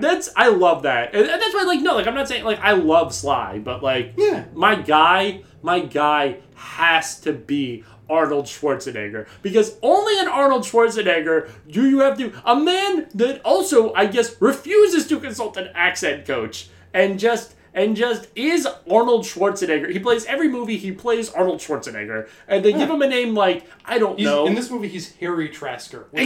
No, you're not. No, you're not. So let me let me say about this. Like, I love Arnold. Yeah. Arnold, among those, like, 80s blockhead dudes, like, he is also my favorite. Yeah. Like, yeah. Again, I think if you're looking for something a little more human, you want to go... Like, I love all of them. Like, you know... Each of them have different strengths. I'd say Willis is probably the best actor of the four of them. But also...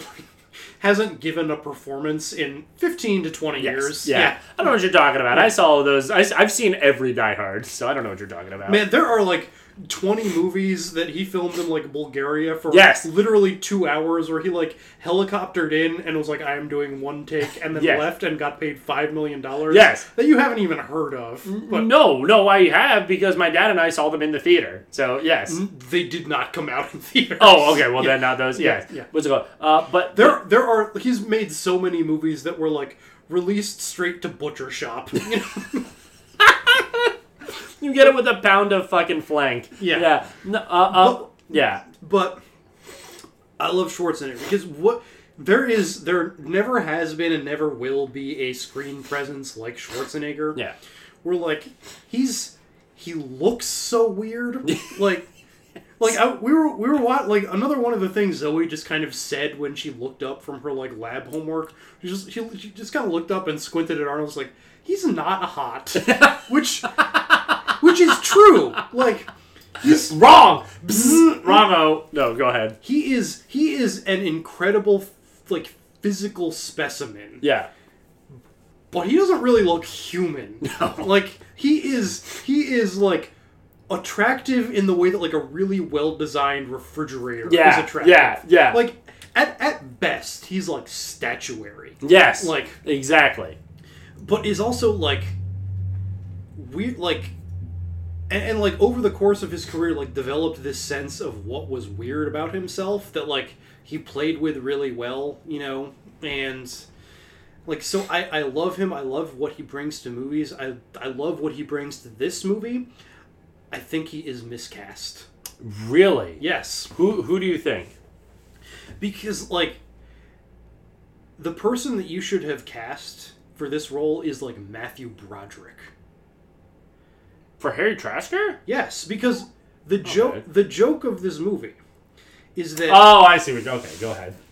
So here's how I will intro you. The other day you were watching Death Wish. Yes. And I told you that, like, the original plan for Death Wish is that it was a movie that was going to be directed by Sidney Lumet. It was going to star Jack Lemmon. Mm-hmm. And you were like, what? Yeah. Because, like, it's a Bronson movie. And you figure, it's, he's a guy who shoots people. He should be a tough guy. Yeah. But, like, the arc of the movie, it's about a dweeb who is, like, a conscientious objector in Vietnam. Or Korea. Who, like, is pushed to the edge and decides to take the law into his own hands. Yeah. And you cast Bronson in the movie, it's like... No. Buddy, that man was born holding a Saturday Night Special. Exactly. Like, yes. That man was not a fucking conscientious objector. What are you talking about? Do not tell me that Charles Bronson is an architect. Yes. Fuck you. Exactly. Yeah. That man doesn't know what a protractor is. No. A man, like, because that's... Much less calculate what a sufficient load-bearing wall is. Exactly. You show me a building Yeah. that was designed by Charles Bronson. I show you 50 dead. No, catastrophic bridge collapse. Yes, exactly. No, and you said this to me, and I was like, "Oh my god, you're right." Because I was like, Jack Lemmon,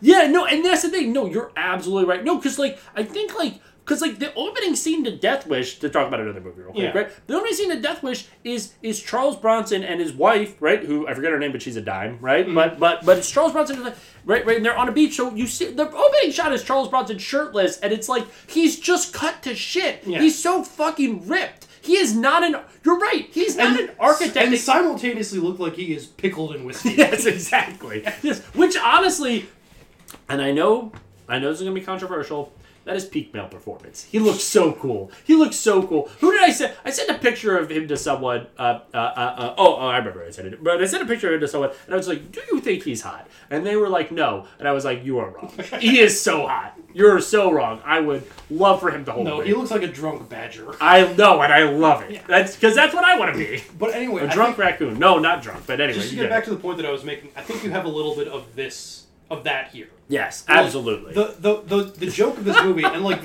I haven't seen. This is based on like a French sex farce, which I have not seen. But like the joke of both of these movies, at least in the idea, is that like, you know, there's this suburban housewife, and she thinks she's so bored with her husband. Her husband is the most milquetoast man in the world. He goes to the office. He goes on his fucking sales conferences. You know, he never has anything to talk about. I love him. He's so nice. He's so sweet.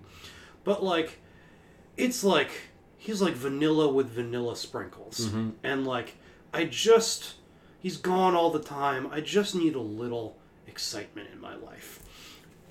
And then you see in this movie who her husband is, and it's fucking Arnold. It's like, oh, he's just some boring insurance salesman. Yeah, or no. Even worse, a computer repair she's like firm or something. She's like, I don't even know what he does. It involves computers. It's so boring. Every time he talks about it, my eyes glaze over. And it's like Can you imagine Arnold talking about? Do you think Arnold knows how to use a computer? Like now? No, they show him using a computer in the movie, and it looks like It looks dogs playing cards. Yeah. No, it looks like a gorilla trying to compose a symphony. And also, like, Arnold Schwarzenegger is not just, like, ripped, not just jacked, because, like, you can get Charles Bronson jacked pretty quick. I'm almost kind of Charles Bronson jacked Like, now. there's the movie. But, like, what it made me think of is, like, sorry, I just totally cut you off. Finish it off. oh, no. But what I was saying was like, because I'm, like, somewhat, like, in shape now. And, like, literally, like, I do that. You've seen me do it. I do that by, like, doing push-ups and I have a big sandbag that I just carry around. Like, it is doable. Arnold Schwarzenegger, like he must spend 18 hours in the gym every day. Exactly. Yeah, and then the other fucking I can do this 6 hours are repairing computers. I guess I don't know. Yeah, no, he looks like he could pop a dude's head with one hand. Exactly. She's Harry. He's so boring. He's so boring. And that's what I love about this movie is that it is never brought up how jacked he is, and it is never brought up that he is clearly Austrian. Yeah, I mean, I have talked about this before, but like my grand unifying theory of Arnold Schwarzenegger performances, or Arnold Schwarzenegger movies, is you can tell whether or not they get Arnold by his name. Yes. Like, again, Commando, John Matrix. That is the name that man has. Exactly. I believe that. Yes. I do not buy for a second this man is named Harry Trasker. Fuck you. Go to hell. And like, I enjoy this movie, and part of what I enjoy about this movie is the just insane energy you get from that. Yes. Just how mismatched this is. Yes. But like, that also means this can't ever really fully be a good movie. Yeah. It's like a ridiculous movie that I mean, I don't even want to say it can't be a good movie. Because, like, I think if you enjoy a movie, it's a good movie. Yeah. I don't really believe in guilty pleasures. No.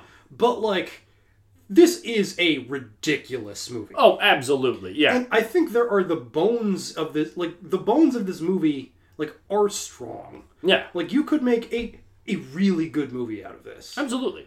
And, you know, what they got is fun. Yeah. But it's like the kind of fun where like you kind of want to yell at it the whole time. Be like, Yeah. what are you doing? Yeah. No, you know who actually probably, if you wanted to slot in one of those like guys, like Willis would have been perfect for that.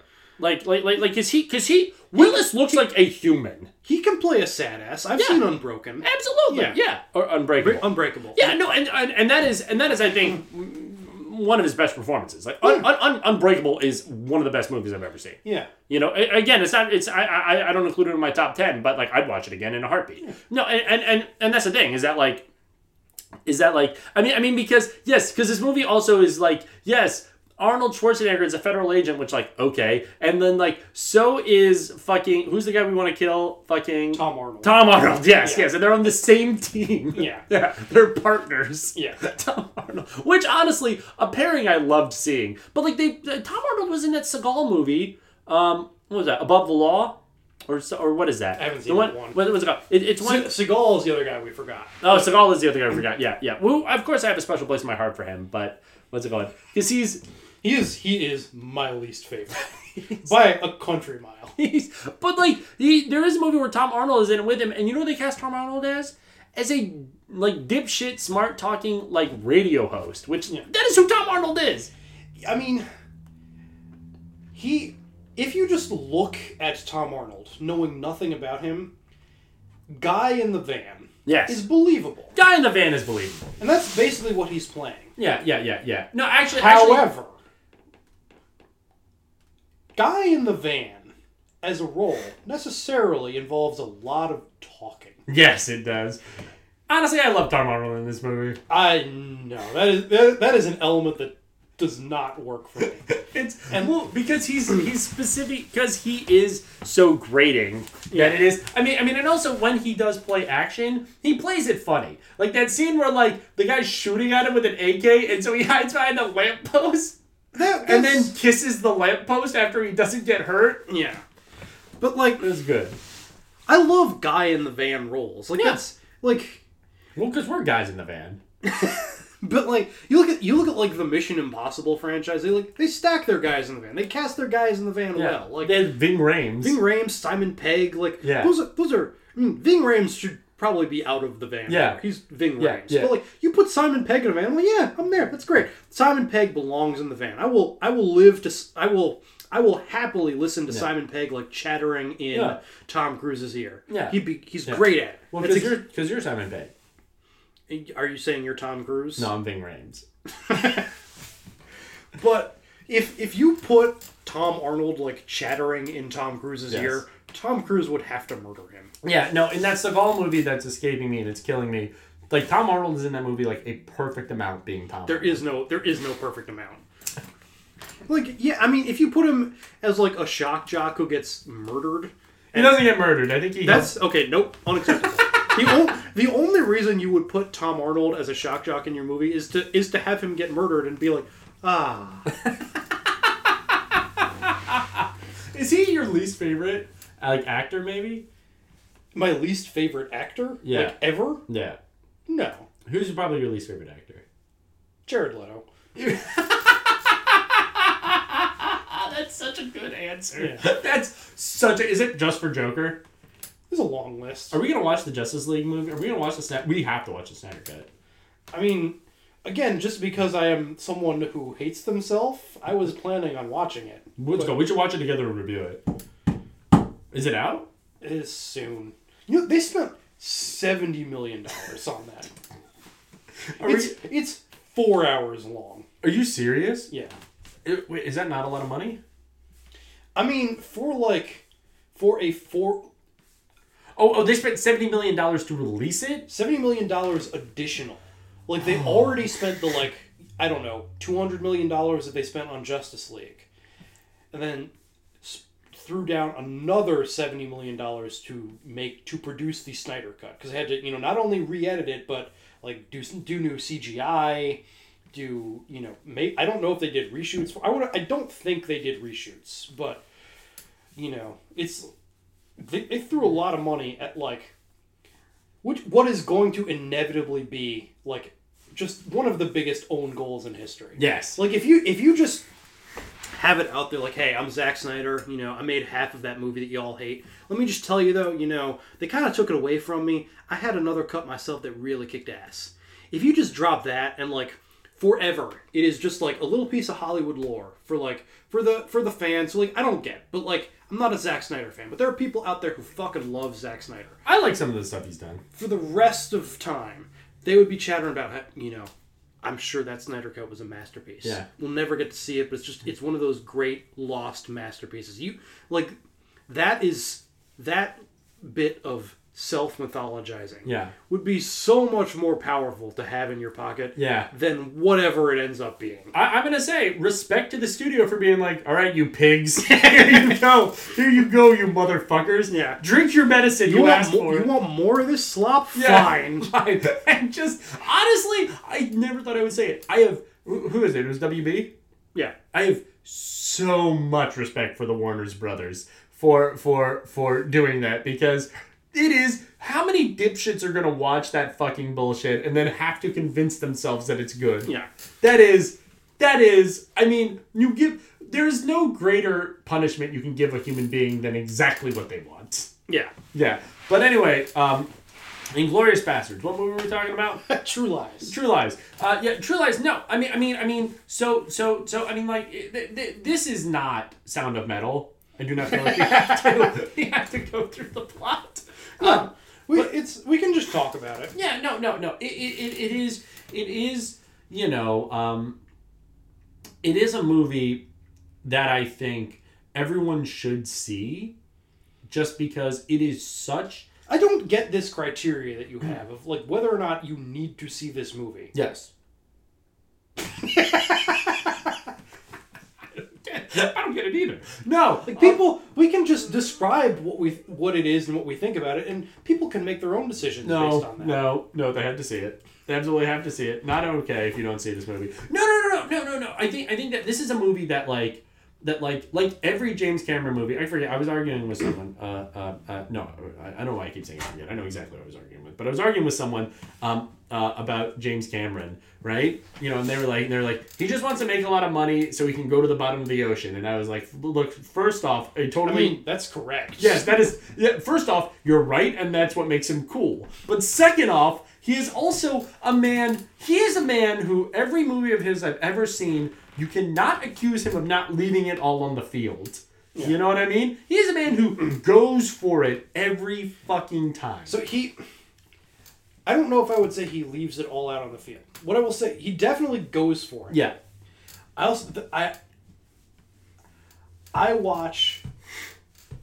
have seen every James Cameron movie with the exception of Piranha 2. Mm-hmm. But I've seen all of them more than once. Mm-hmm. No, I've only seen The Abyss once because it's really hard to find that movie for some reason. But weird. But I have seen all of his movies and feel like, at least from those movies, like there's other stuff that you can glean from like interviews and such, like, but from his movies, I know almost nothing about him, and that's rare for like a filmmaker of that, like who like gets like auteur attached to him. Mm-hmm. And like he is someone who is like, he has a vision and is very commanding. Mm-hmm. He is known for being an incredibly exacting, like authoritarian filmmaker. Mm-hmm. Being an asshole, frankly. And being very demanding of people. This is a famous story. Like the end of the shoot for Aliens was very contentious because he shot it in England, and like England has like even stricter union rules than we do. Mm-hmm. They kept being like, "You fucking people are taking another fucking tea break. Get back to work, you pigs." And like, which is very conflicting for me as a adamant diehard union supporter, mm-hmm. but also someone who hates the British with a passion. Like at the end of the shoot, he famously like got up and gave like a speech to the whole crew and was like, "Look, I know this has been hard, but I think we've made something truly special here. I think that we've accomplished something. I just want you all to know that I hate all of you, and I hope to never work with any of you again." And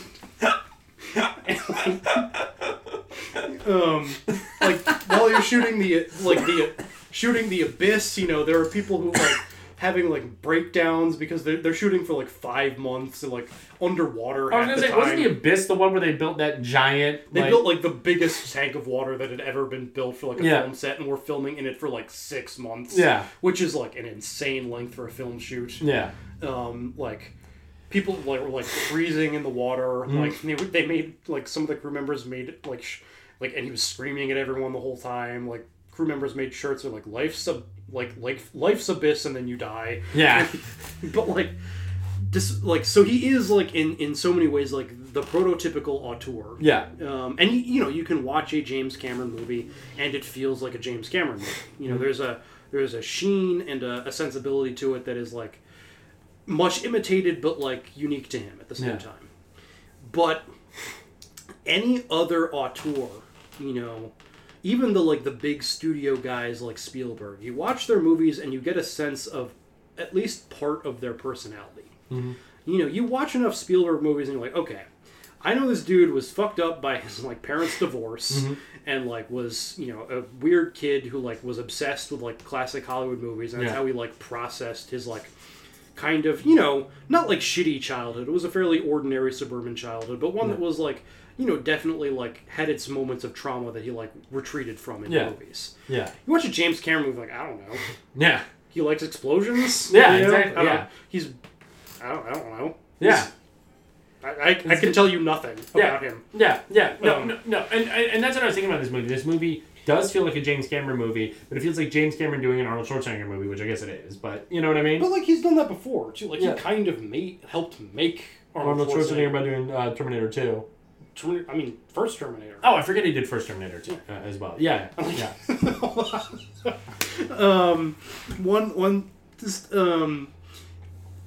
It wasn't this is almost so simple a thing that doesn't even really worth saying, but it wasn't guaranteed they were going to cast Arnold for the Terminator. Mm-hmm. It seems like such a no-brainer in retrospect, but he wasn't really a big name at the time, so they kind of had to wait a little bit, and one of the other people they were considering was Lance Henriksen. He's like a character actor. He went on to play the alien or the robot Bishop in Aliens. Oh, okay. And he's a very solid character actor. I really enjoy Lance Henriksen, but he had he every so often you'll hear a story of how someone got cast where they showed up dressed as the character or something. They just really were clear that they really wanted the role, had a very clear vision for it, and showed up and went the extra mile, and they sold it that way. And Lance Henriksen tried to do that for the Terminator by being he showed up to his audition, he took gold foil and I thought you were gonna say that. Taped it all over himself and it was this is it. He's a gold man. I'm the Terminator. And he was no, thank you, Lance. I think we're gonna go with Arnold. I knew you were going to say he dressed up like a robot. I knew you were going to say that. The gold. For some reason, it being gold. Because you just imagine a kid who made his own shitty C-3PO costume. And then him having to walk dejected into It's like Tobias Funke painting himself blue every afternoon. Exactly. That's exactly. I don't know what this guy looks like. I'm picturing Tobias Funke. I'm not gonna lie, but he doesn't look like he looks like he doesn't really. He's the kind of dude who plays a lot of either cops or killers. Oh, okay, okay. I know exactly what you're talking about now. Well, no, I don't know who you're talking about, but I know the look. Yeah. But I mean, I think what I love about this movie is first off the unabashed racism of it. No, I'm kidding. No, so, I don't love that. But no. We'll talk about it. I don't want to cut you off, but I do actually want to expand a little bit on the point I just made. Oh, just in terms of this is so obviously you don't get a lot of Cameron personality in any of his movies, but it's almost hard for it to not seep in a little bit in places. Yeah, I think the one thing you can pinpoint here, and also a little bit with The Abyss. This is his most divorced movie. And James Cameron is a man who, the only thing he loves more than going to the bottom of the sea is getting divorced. And so, again, most of the time that energy doesn't really spill out because he just takes all of that insanity and puts it into his career perfectionism. Yeah. But you feel the divorced energy in this movie. Yes. Oh yeah. No, I mean, well, The Abyss is the divorced energy where you're I wish we could get back together and make it work. Yes. And this is the divorced energy. You're they say bitch and whore so much in this movie. So much. They make poor Jamie Lee Curtis, a dime and a great actress in her own. What's it called? They make her into this dumb bitch basically, who like gets tricked by a sleazy used car salesman. Bill Paxton. Yeah. Oh my! It is Bill Paxton. Yeah. Fuck. Oh God, I love Bill Paxton. He's great. He's so cool. But no, yeah. Who gets tricked by Bill Paxton playing the biggest dipshit in the world? Yeah. And playing it flawlessly. Like, oh yeah. Like he does. Bill Paxton might actually be the person who he might be the MVP of this movie, honestly, in terms of acting. I mean, I think that he is the one who is closest to the tone that it's going for. Yes, exactly. Yes, yeah. No, but she gets like tricked by him into, because he says he's a spy, right? Yeah. Right. And she gets tricked into basically having like an emotional affair with him. Yeah. And then like almost having a physical affair with him. Yeah. Right. And then they make her like do like a whole striptease and everything, which, you know, power to her if you want to do that, right? But like, but she doesn't want to do that. She's been manipulated. Exactly. Yeah. She's been manipulated by her husband into being sexy for him. Yeah. So I would describe the sexual politics of this movie as very French. I thought you were going to say problematic, which, I mean, I guess... I did. Say yes. So it's... Again, like... It's pretty clear that Arnold is a shitty fucking husband in this movie. Such a bad husband. Never there, and like also like when he's off on his missions, like, you know, the first, you know, this begins kind of like a James Bond movie where you begin in media res with like him on a mission. You start off the movie with like an action sequence, like you just throw yourself right into the action. Like in this opening sequence where he's like, you know, infiltrating this chateau to like tail an arms dealer or something. Like he like basically like dance fucks with this woman on like the. What's her name? From Wayne's World. Yes. I almost said Tia Carrera, but that's not. Is it not Tia Carrera? Is it Tia Carrera? I think it might be Tia Carrera. Hold on.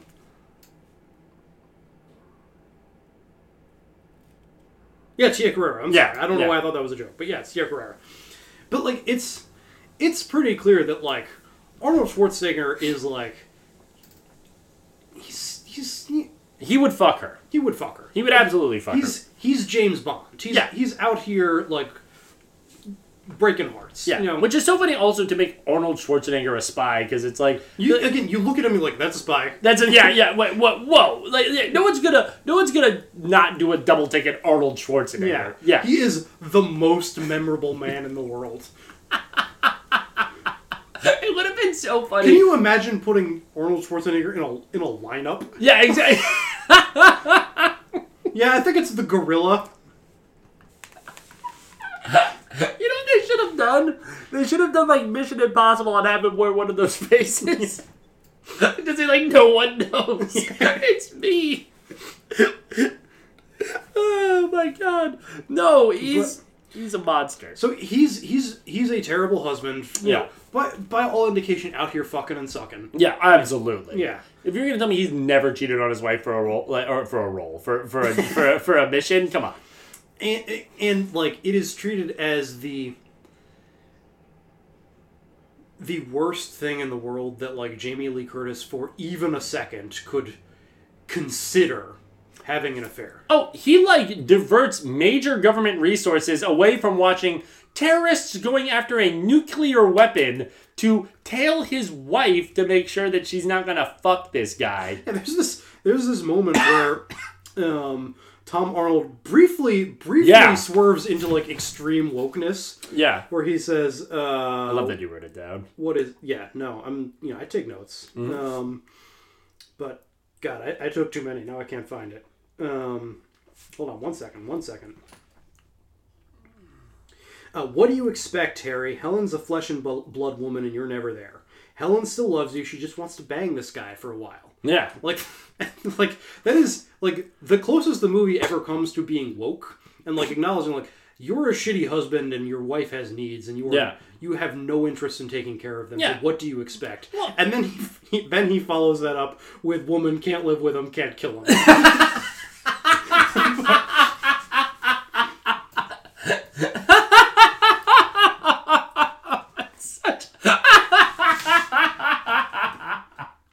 But like, you know, there's this. Oh my god! There's this moment where they're interrogating Jamie Lee Curtis, you know, because they have to do everything they can to traumatize his wife. Yes.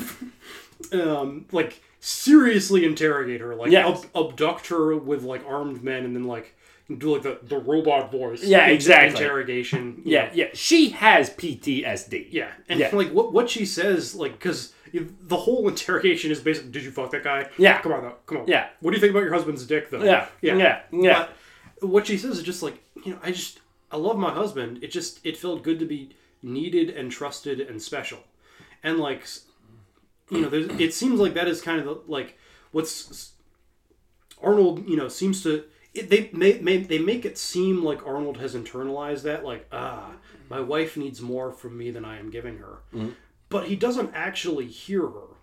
Because everything that he does from there on out in no way indicates that he trusts her. Yeah. Because he is manipulating her into being an asset. Yes. To try and, like, make her do things that make her uncomfortable to try and add some spice to their marriage. Yes. Like, he makes her feel special, but not trusted. No. Like, again, like, this is the movie. I think the movie wants to have something to say about, like, marriage and fidelity, but ultimately it really can't get much past, like, man, women just they gotta let us be kings. Exactly. Yeah. Yeah. Which they do, but also no. I'm kidding. No. And that's the thing, and that is like, I think that is what's at the heart of this movie. I mean, I don't know off the top of my head whether or not he was going through a divorce at this time. I bet he was. Odds are. Yeah. Exactly. Yeah. But like, as someone that's gone through a divorce, like I think it's impossible.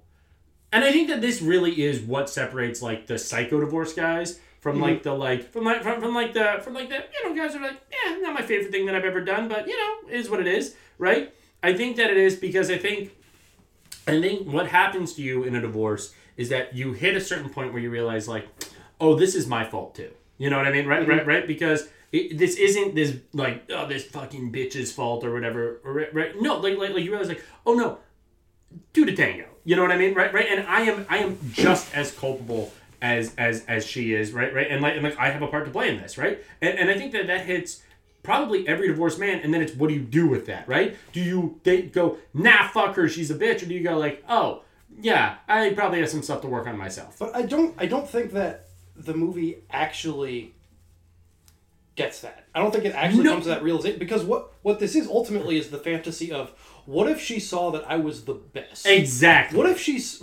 was forced to realize that I am so fucking cool? So cool that she wanted to do what I do too. Exactly, Yeah. right? And that's the thing. That's the thing is that, like, I think, like, and what might have been interesting is if this movie had basically had her, like, leave him over this, right? But that's the thing. You could not do this with Arnold.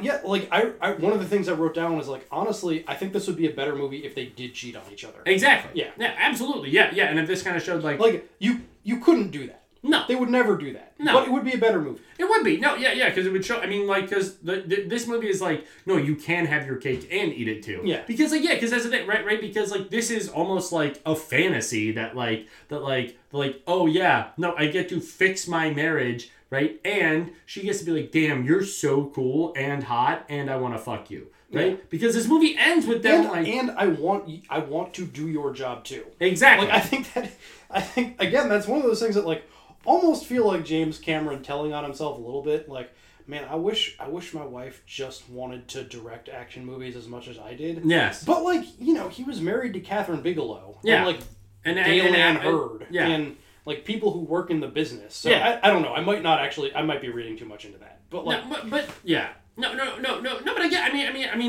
think, like, that is the thing, is that, like, and I think that is why this is such an insane movie, you know what I mean, is because it just doesn't track, ultimately, because, Yeah. like, yeah, no, that's not gonna happen, like, I wasn't gonna get my wife super into, like, union organizing or anything like that, right, or into, like, you know what,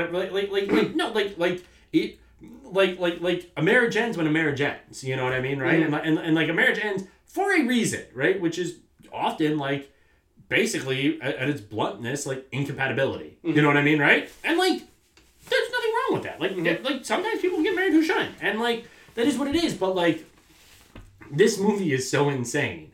Because it is, like... Because, like you said, it is like, no, actually, here's what we're going to do. Yeah. Right? And in a way that... And I don't know if this is just us watching this movie fucking, are you ready for this? 25 years in the future. Yeah. Yeah, that is...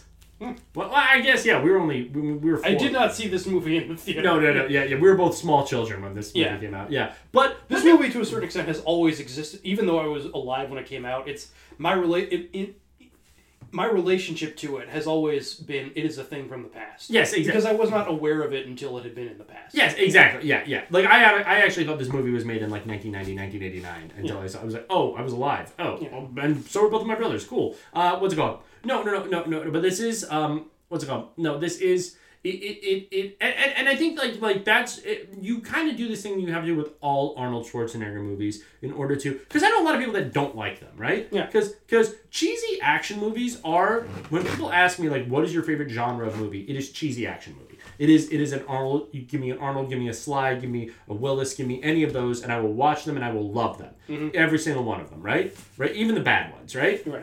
Right. Because what you have to do is you have to look at I don't know, I'm going to say like a 6'3" Austrian guerrilla, right? Who is in the U.S. Army, and his name is John Matrix, who then kicks down a hut and says knock knock before murdering a human being, right? And you have to be able to watch that and be like, yeah, that happens. Yeah, you know what I mean, right? You have to, there is an, right? And I feel like that's why a lot of people don't like this genre of movie. But I will also say, like, I love this genre too, and I love it enough to not cut it too much slack. Mm-hmm. Because, like, I think that there are examples of this that, like, are fairly unimpeachable. And, like, you know, if you're not into it, that's fine. But, like, the first 2 Terminator movies, like, again, like, by that Ebert standard of, like, what was it trying to accomplish and was it worth it? Like, they accomplish what they are trying to accomplish. They do it perfectly. Like, you know, if you're not interested in what they are trying to accomplish, that's cool. But, like, I don't think you can really begrudge them for the way that they get it done. Commando, same thing. I mean, like you were saying, Commando is a little sillier.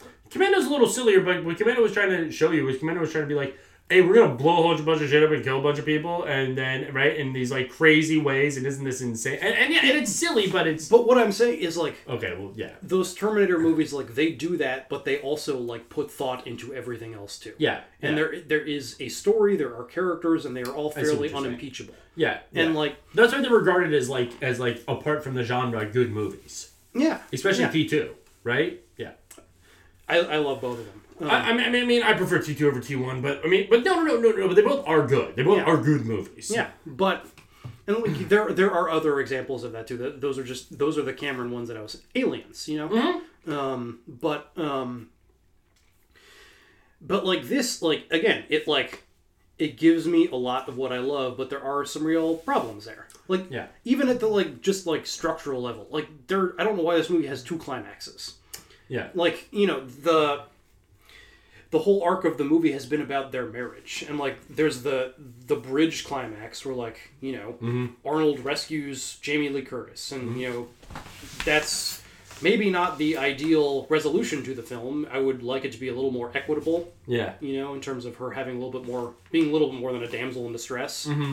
But, you know, that is at least a resolution to the arc. Mm-hmm. And then they sort of tack on this other climax where he's, like, saving the daughter. Mm-hmm. Like, you know, where Jamie Lee has no role in. Yeah. It's like, you know, the daughter has barely been in the movie. Yeah. Like, she's not really what the movie has been about. No. Like, yeah. And you even had an opportunity there to maybe for, I don't know how, but for Jamie Lee to get involved somehow. But exactly. No, she's just see you later.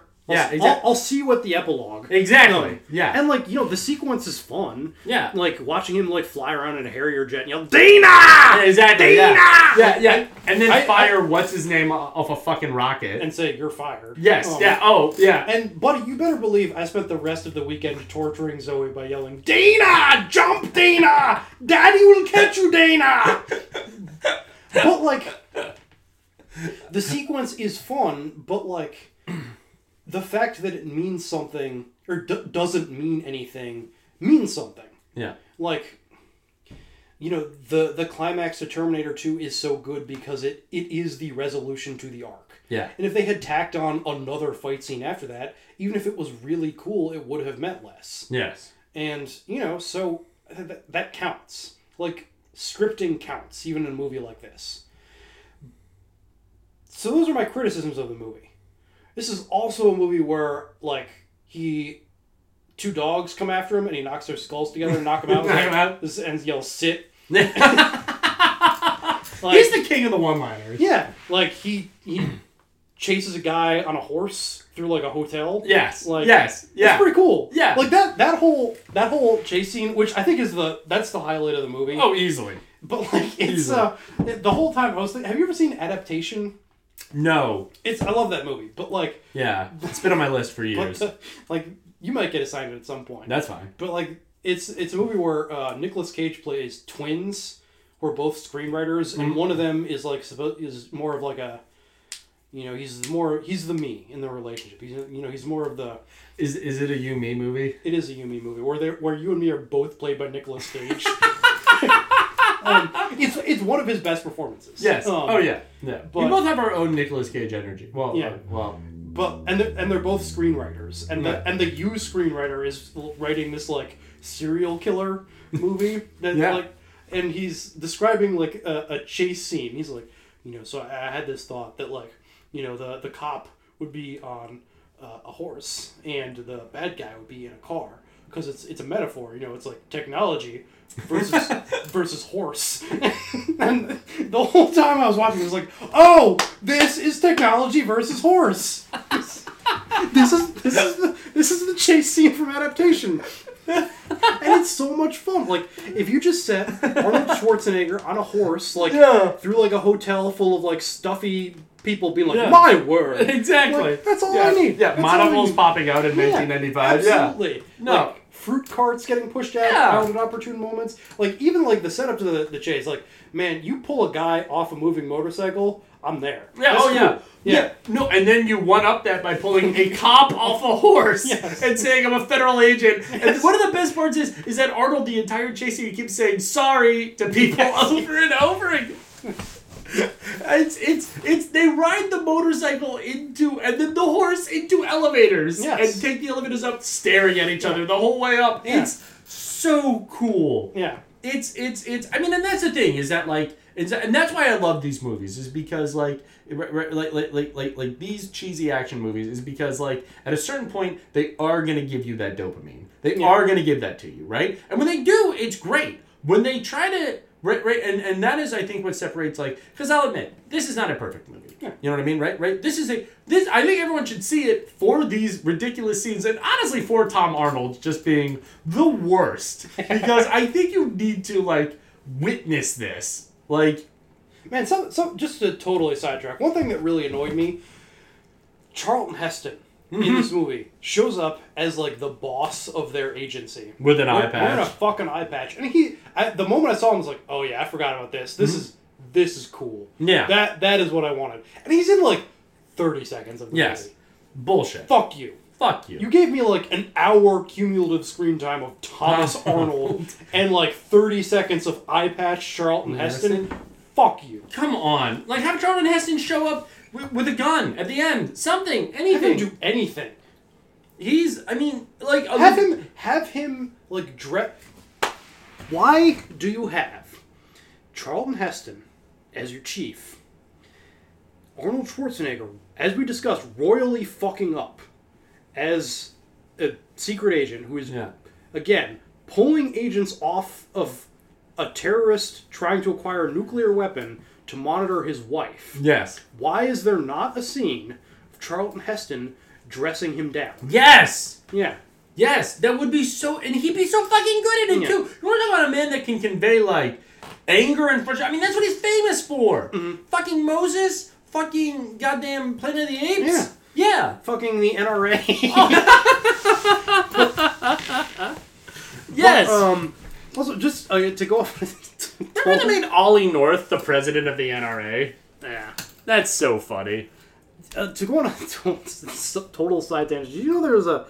This is one that I have burned in my brain because I had to review it at the time, but there was a movie, it was basically just a whole romantic comedy that was just like, what if there were two secret agents who were like literally spying on a woman that they wanted to date? It's called, what was it? This Means War. It was Chris Pine, and it had a great cast, like just an insane premise. It was like Chris Pine and Tom Hardy both work for like the NSA, and are both into like Reese Witherspoon. So they both use their like vast Patriot Act powers to like spy on her and like see her bank records, put like cameras in her house, just to like be like, no. But once I get more information about her, then she'll want to date me. Have you seen this movie? Oh yeah, again, I reviewed it. What? Who? How does it? Neither one of them gets her, right? No, the movie is completely unaware of, like, this is a movie about your two heroes invading a woman's privacy using vast surveillance. Does one of them get her? I don't remember which one, but one of them definitely gets her. Does she? She must figure out what they're doing. Like, right? there's a whole like set piece in the middle of the two of them breaking and entering into her house and like trying to spy on her while she's not, like, I don't remember doing what, but like just going around her house, not taking a shower or something, rooting through her things. Like I am again, I don't remember exactly. It's been like 10 years since I've seen this, but I'm pretty sure there's a joke about one of them going through her underwear drawer. It is truly just one of those things where, like, how did this get approved? Ooh, like this, my God.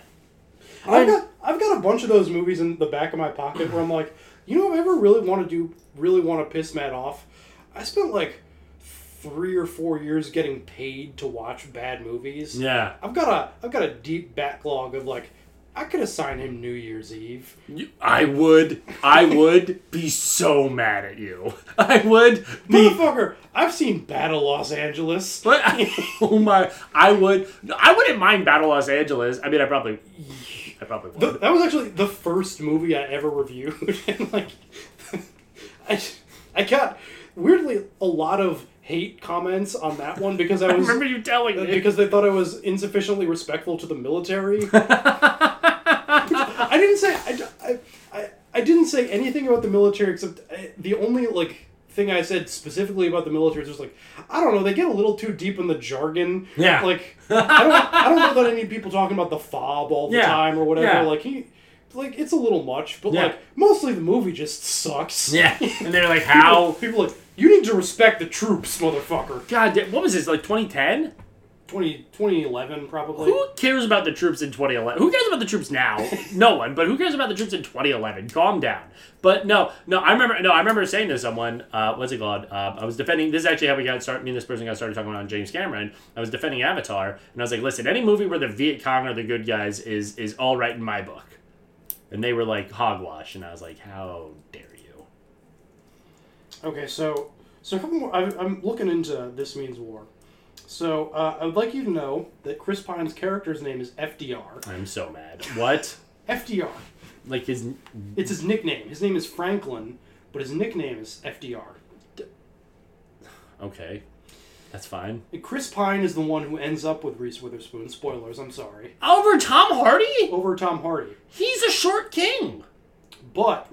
Is he short? He's short, right? Tom Hardy, yeah. He's a manlet. Yeah. But they continue being partners on their secret agent missions. And on their final secret agent mission before the film ends, Chris Pine asks Tom Hardy to be his best man. So, clearly they patch things up. That's a dick move. That's a dick Hey, that move. woman you were into, I'm marrying her. Can you be my best man? Fuck you. God I would like you to guess how much money this movie made. $20 million. 156. Are you kidding me? Directed by McG.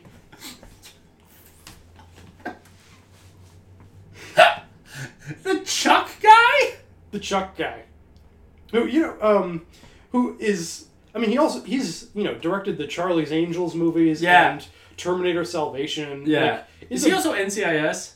I don't know. I think he might be. But he's also the guy who, decided to register himself as McG with the Directors Guild. And just every interview he ever gives, there's always a point where he just sighs and is like, yeah, I'm McG. I was like 20 and I'm stuck with McG now.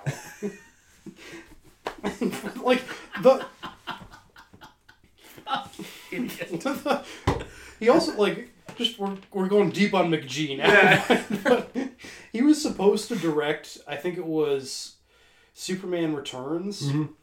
And it was all locked in, was gonna make $20 or $30 million to direct, whatever insane thing you get to direct a Superman movie. And then, like, at the last minute, they're like, we actually got a tax break to film in Australia, so we're going to film there. And he is, like, deathly afraid of flying. It's just like, nope.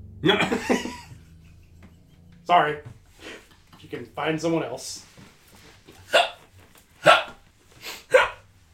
Well, as we all know from the John Mulaney bit, all you gotta do is say you're afraid of flying, and then one prostate exam later, you get benzos. So, really, he fucked up. There you go. Yeah. Could have just taken a bunch of benzos and committed suicide. I don't know. No, that's so funny. Yeah. You could have chartered a fucking boat. I'm just saying. There's still an ocean liner. There's one ocean liner left.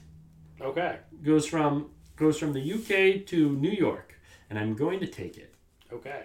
You want to take it with me? No. Why not? I don't want to share a stateroom with you, man. Why not? Because that's when I see your penis. Yeah, absolutely. And you're at sea. You can't leave. There are ways. You in a rowboat? No, just me, like the dude in Master and Commander, just jumping off the side with a cannonball. I'm done.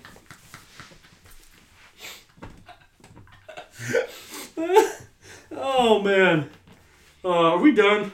I think that's all we have to say about True Lies. We didn't even talk about True Lies. We didn't go through the plot. We gave a pretty thorough discussion of folks, the faults and assets of True Lies. Yeah. Would you recommend people see this? I enjoy it. For warts and all, I enjoy it. Yeah. It's one of those movies that, like, what is it? It's like 2 hours, and you can just, like, watch it, and you're like, I remember that was literally the thought I had when I watched it. I was like, oh, cool, I watched True Lies. Yeah. You know what I mean? I was happy to watch it. Probably not going to watch it again for another 5 years at least, but yeah, happy to watch it. Yeah, True Lies. Good. 2 good movies. There you go. Yeah. What have you been watching? Let me see if I wrote anything down. So the problem I'm having now is I just literally can't talk about everything. We'd be here for another hour.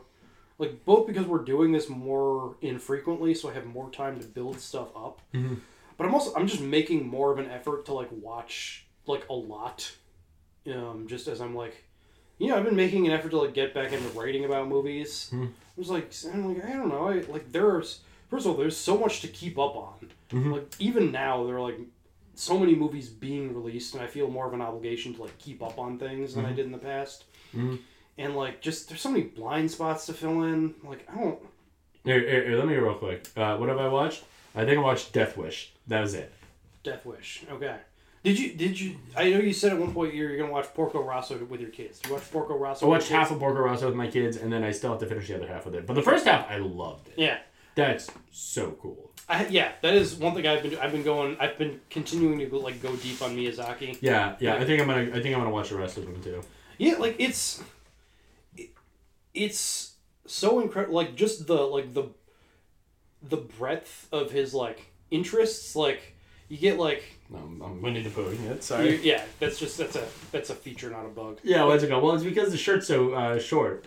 Like, you could get, like, fucking, like...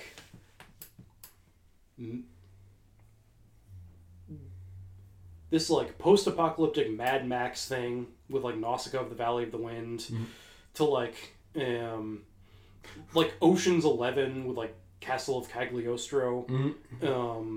Like, to a flying pig. To a flying pig. To, like, a movie about the man who invented the zero and, like, the cost of art, like, being an artist and what it means. And just, like, so... And that it's all, like, united by, like, a similar sensibility at the same time. Like, just, there are... He's one of those filmmakers where, like, almost every movie of his I watch, it leaves me with the feeling, I want to be a better person. Yeah. And it is probably my favorite fact about, like, the country of Japan is that, like, these movies he makes are, like, some of their biggest movies. Yeah. Like the ones that, like, everyone in Japan basically has seen and loves. You know what I mean? That you know, like, you come over here and it's like, what is it? Oh, the fucking Godfather or some shit like that, right? Right? And then there it's just like, no, this beautiful movie about, like, friendship. And I love that. Yeah. Japanese, never done anything wrong. Continue. Watched Nomadland, which finally came out on streaming. Enjoyed that. Good movie. People should see it. One thing I will say, like, it is... Oh, that was the one with the woman that travels around Yeah, it's Frances. It's Frances McDormand plays this woman who like, just lives in a van, like is sort of like an itinerant worker, but like it's based on a book about like all these people who after the Great Recession just sort of like lost their homes and kind of just like started living in vans and RVs and traveling from place to place, like just finding whatever work they could. Mm-hmm. Isn't it so cool that hobos are back? But like, just is another Gilded Age. But like the way that it approaches that subject matter is so interesting and nuanced because like it with the exception of Frances McDormand and one other person who we'll talk about in a second, like it is almost everyone in the movie is a non-professional actor who is like playing a version of themselves. And like so much of the movie like doesn't even really have a plot. It's just kind of Frances McDormand like interacting with these people and just sort of listening to them and sort of just experiencing the texture of their lives. And it's very like anecdotal and not I almost said unfocused, and that's wrong because it is very focused, but just like again it's a little meandering. And like the way that it approaches these people is like not condescending at all. Like I've heard people describe it as an apolitical movie, which I don't think is, I think is absurd. But like at no point does it like grab you by the shoulders and be like, this is bad that people have to do this. Because like, if you're looking at a society where people have to make the choice between like, being homeless or just like traveling from place to place to just find like it's hard to look at that and be like, that is good, that is the sign of a functioning society. But like it's completely uncondescending about it because the way that these people talk about it is like, I had a series of choices available to me and this is the one that I preferred. I liked this, and there are things about this lifestyle that appeal to me. I like being able to travel. There's a community to this that I enjoy. And it's not like it would be so easy to just be like completely miserablest and be like, look at these poor people. Aren't their lives so bad? And it's not like that. It's again like you don't look at it and be like, I want to do this.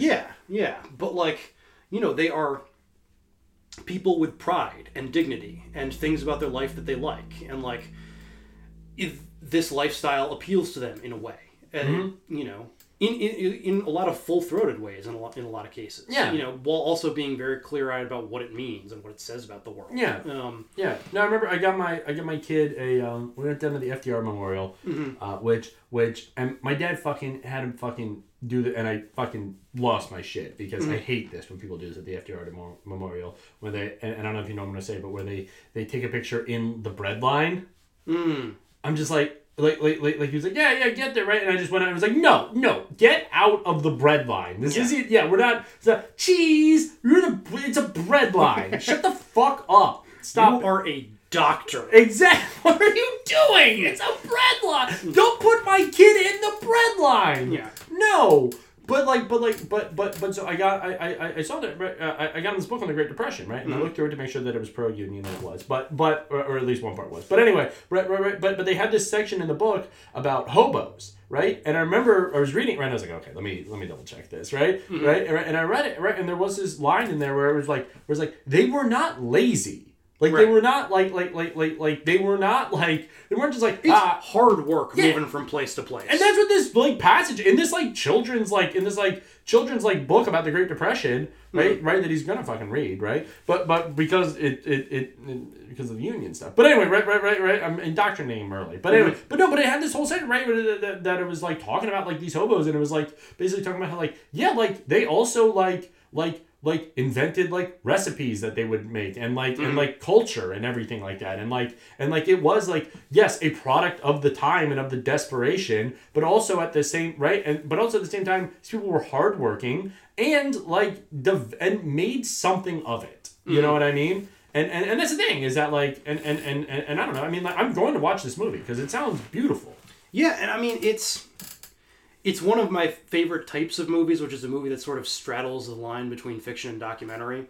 Like the filmmaker who made it, Chloe Zhao, like also made this other movie, The Rider, that like dealt with people playing versions of themselves. That was dramatized, but like based on real people's lives, and those people were playing versions of themselves. Mhm. And again, in this movie, for the most part, almost everyone in it is like playing some version of themselves, and like you get such like the performances are so different than anything you would get in like a professional context, but they are so good at the same time. Like again, like kind of like what we were saying with The Sound of Metal, but like to an even greater degree, like.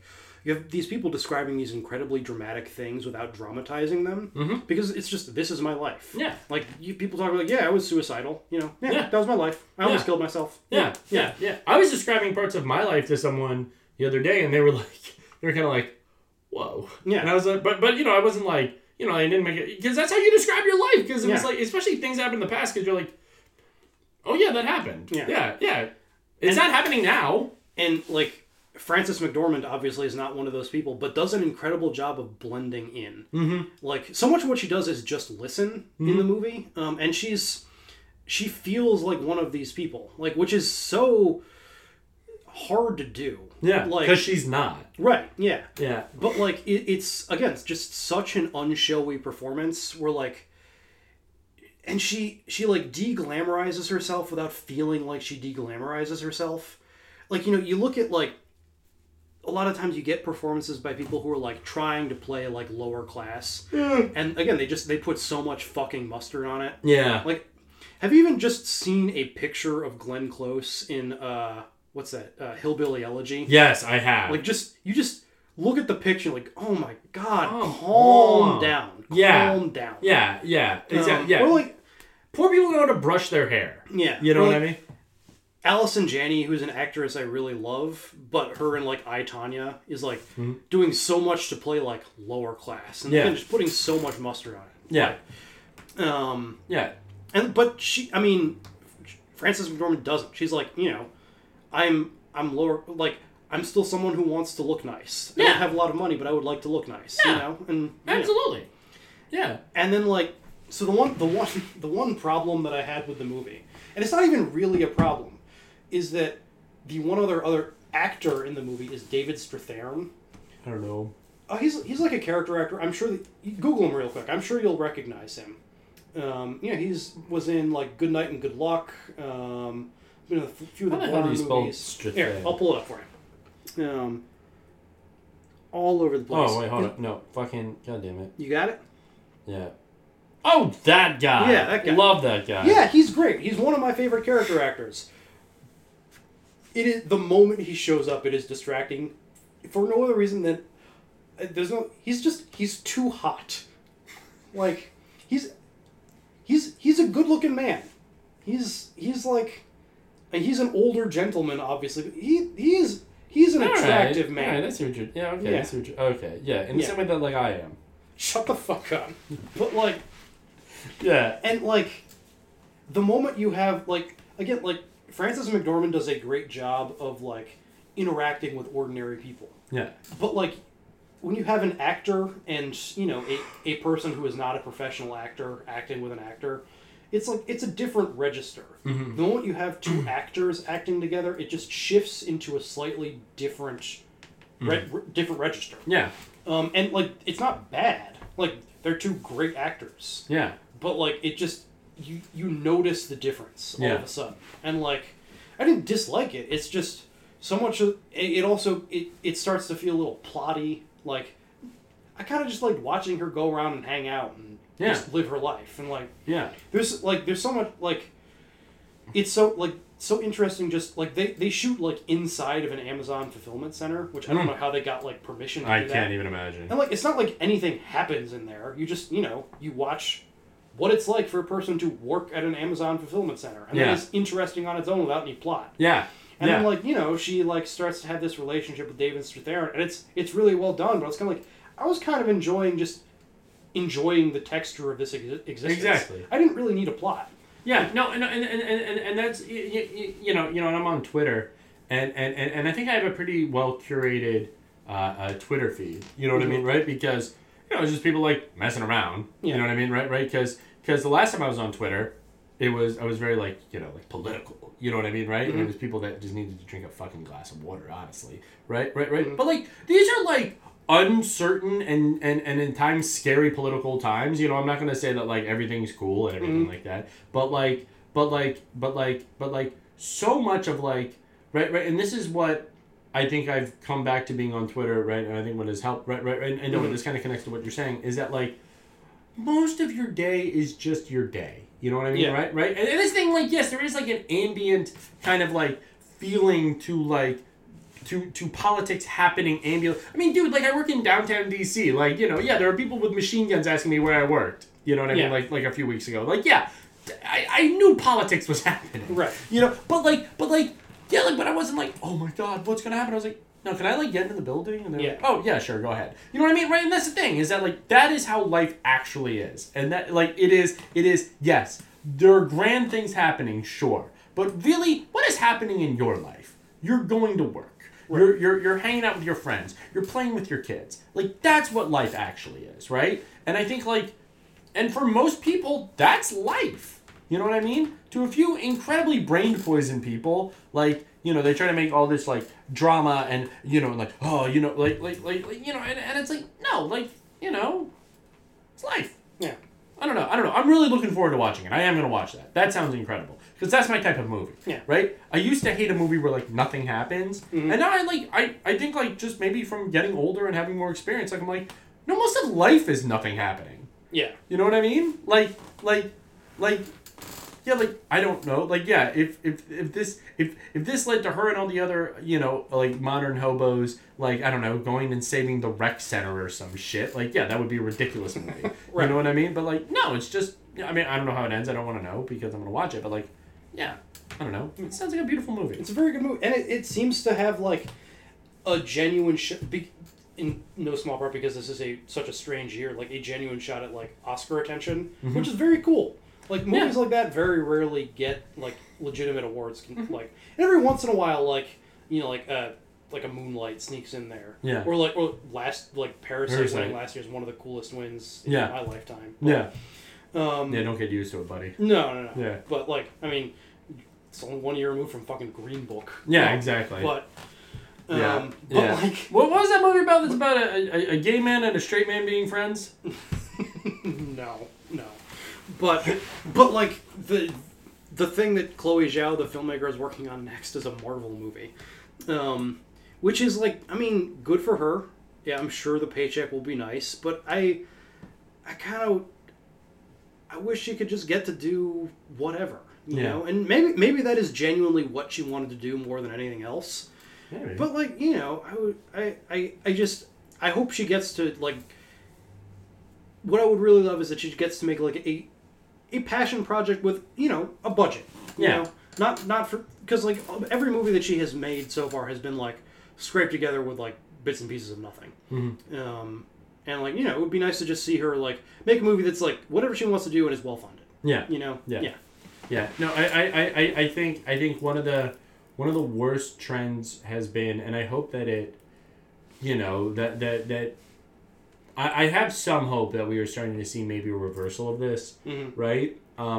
Is the systematic, you know, kind of like sidetracking and defunding of the arts. You know what I mean, right? And I think, you know, I think that like this year in particular, right, because we all just had to sit inside, right, for basically, I mean, you know, you and I weren't, right, but, you know, but like a lot of people were, right, and we were sitting inside a fair amount too, right? We just had to go outside to work. Exactly. Yeah. Yes. But you know what I mean? But like people had to kind of be like I got into art this year. You know what I mean?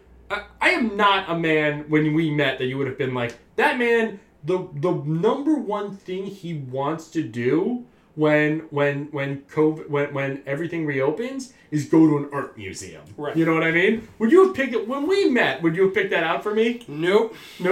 What's it going? Are you even a little surprised that that's the number one thing I want to do now? Yeah. But it's the number one thing I want to do. I have been dreaming of the National Portrait Gallery for like months. We got good fucking museums, man. It has been my North Star. Like, there have been times when I have been having a hard time and I think to myself, I am going to one day get to walk around the National Portrait Gallery for a few hours, and it has brought me immense joy. And that is my one little hope in all of this, is that, like, maybe, just maybe, as we start to put just even a little bit more importance into the arts and thinking about what we consume and what we watch, right? Then maybe something will change. And then I go on Hinge and every person is talking about goddamn The Office and The Big Bang Theory, and then I think about killing myself. So who knows? Maybe not. Maybe fuck me, but maybe. I have drawn you so deep into my web. Hate it. I hate it. I fucking hate it. I'm gonna talk to a woman about what's your favorite Office character, as I just think about how, you know, Atlantic Firearms isn't that far away, and you know, The Office is a perfectly fine show. The Office is a perfectly fine show, but it's not a personality, and it's just insane. But anyway, yeah, no, The Office is a fine show, but yeah, American Office is better than British Office. Yeah. Okay. And it just went on too long. That's the only problem. Yeah, that's definitely. I mean, there are like 5 good seasons of that show. Yeah, which is a pretty good number of seasons. But there are like 10 seasons of that show. I think it honestly might be more than that. Yeah, like it might be like 12 or 13. Like it's insane. I mean, but that's the problem, and that's the one reason I kind of respect how the British do, where they're just like, no, you get like 3 seasons and then you're done. Yeah. Right? I think it sucks sometimes because I think that leaves things undercooked occasionally. Mm-hmm. But then at the same time, also, like, I mean, they don't have, like, a Simpsons, you know what I mean? Yeah. Which is, like, come on. Who is this even? Who is watching anymore? The Simpsons now? It has to be, at this point, like, some sort of accounting scheme. Right. Yeah. Right. Listen. I don't know. I think there are people who watch The Simpsons. So. Listen. I have known people who love The Simpsons and have never seen any of the good seasons of The Simpsons. That's true? Yeah. It's insane that they exist. So crazy. Yeah. What's it called? You know what keeps me from not becoming completely blackballed about The Simpsons? Is that Dan Casanella is still getting a paycheck. I'm happy about that. The man, like, I think the man is probably set. I know. But the idea if he's not, he has deeper problems. How funny would it be if Dan Casanella was just like a chronic? If he was Howie, if he was. Oh my god! All right, so the one other thing I'm going to highlight is just there were and that'll be it. I'm not going to go through everything because there is more. I know there is. It's just this trio of films, not related to each other in any way, except in sort of general subject matter, released over the past month or so, all sort of about like important figures in Black history, which feels reductive to frame it that way. That's just. I guess that's the path I am. God, I feel this is like I feel like I said shapely bottom again. Yeah, but why not? Yeah, but there was like Judas and the Black Messiah, the movie about Fred Hampton. Oh, how was that? So let me. It's coming out, isn't it? It's out. Is it? Ma Rainey's Black Bottom with Chadwick Boseman's last performance, and One Night in Miami, which was. I think based on a play, but was about like the night that Muhammad, I think is loosely based on something real. Maybe I haven't looked into it really. My parents loved it. Yeah, it's about the night that Muhammad Ali wins, becomes a heavyweight champion of the world. Him and Sam Cooke and Jim Brown and Malcolm X just hanging out in a hotel room and arguing with each other. Yeah, all of them are good to great. One Night in Miami was I think my favorite. And Judas and the Black Messiah was probably my least favorite. It's still a good movie, I've heard that one is like weird. Like, I don't know if I would say it was weird. Not weird. Like, yeah. I'm sorry. Finish. You've actually seen it. It has 2 great performances in it. Like Daniel Kaluuya is incredible as Fred Hampton. He's so good. And like even like is better than the role as written on the script, like on the page, because it is one of those things where like they're dealing with such a monumental figure. I think the writers struggled a little bit to make him human. Yeah. But his performance injects so much electric humanity into it that it almost doesn't matter. Honestly, make him. No, I like Idris more than him for Bond, but I like Daniel Kaluuya a lot. I don't see him as Bond as much. I see Idris as Bond. I can see Idris. Yeah, absolutely. Idris is so cool. Idris is very cool. And Lakeith Stanfield is very great as a sort of like wormy informer guy who ends up setting up his assassination. Yeah. But like it just felt again, it is a good movie. It like in terms of like it has just the history itself is an interesting story, and it has 2 great performances and tells the Jesse Plemons is pretty great too. Is like the FBI handler, and like it tells the story, but like it feels like it is missing a little bit of some extra dramatic weight to like kick it into another gear, like because it kind of just tells the story, and like I think a lot of the time to like translate something into an effective film, you do need to find a little bit of juice in it somewhere. Why are you smiling? I just realized what movie I'm assigning you. Okay. But like, yeah, like Lakeith and Stanfield and Kaluuya don't really actually interact a whole lot. Like their relationship feels a little undercooked. Maybe that's it. It's just it's a fine movie that like you kind of wish found a higher gear somewhere. Yeah. If you're gonna make a Fred Hampton movie, like I did, and like if it's perfectly fine as the Fred Hampton movie. Like if you want like the Fred Hampton experience, it gives you that. Like there's nothing wrong with it. Like it tells a good story about Fred Hampton. It's just like it just it wasn't quite great. Yeah. Yeah. Which is what I would want for Fred Hampton. Fred Hampton, one of my favorite people to ever exist. But all 3 again, they are good to great movies. Yeah. And One Night in Miami really was something special. I really enjoyed that a lot. Like again, like is kind of theatrical in its setup, but finds ways to make it very cinematic. Yeah. Like there are these 2 music moments, one sort of in the middle and one at the end, that are really transporting. It was directed by Regina King, the actor. Ooh. I don't think has ever made a movie before, and she blows it out of the water. Love Regina King. She's a great actor, and she puts together a good movie. Yeah. She's a great actor who's also a good voice actor too. Yeah. Her in the Boondocks. And like all of the actors in it are great too. Most of whom I didn't really know before. The only one that I was actually familiar with was Leslie Odom Jr. from Hamilton, who plays Sam Cooke, who's really fucking good. He's a very good actor. Is he Aaron Burr? Yeah. Yeah. Yeah. Yeah. Aaron Burr, sir. He punched the Burr, sir. Remember when we watched that? Yeah. God damn it. Remember we were just both just like, it's fine, I guess. It's yeah. We were like, it wasn't as bad as we thought it'd be, but not really for me. Not for us. Yeah. And we get to listen to it every day. Yeah. Now. All right. What are you assigning me? I'm assigning you Mystery Man. Mystery Man. Okay. Have you seen it? No, I've always kind of wanted to. Yeah. Because the take that I heard on that kind of fascinated me was that it's like someone was saying it's the only movie they've ever seen that they think is a good movie that was really poorly directed. Mm-hmm. That like that like normally if like a movie is good, the direction has to be at least competent. This is the only time they could think of that like no, the direction sucked, but it managed to be good anyway. Yes. So I'm curious about that. Yeah. I'm interested. Yeah. It was a total flop at the time, I think. Yeah. But it was.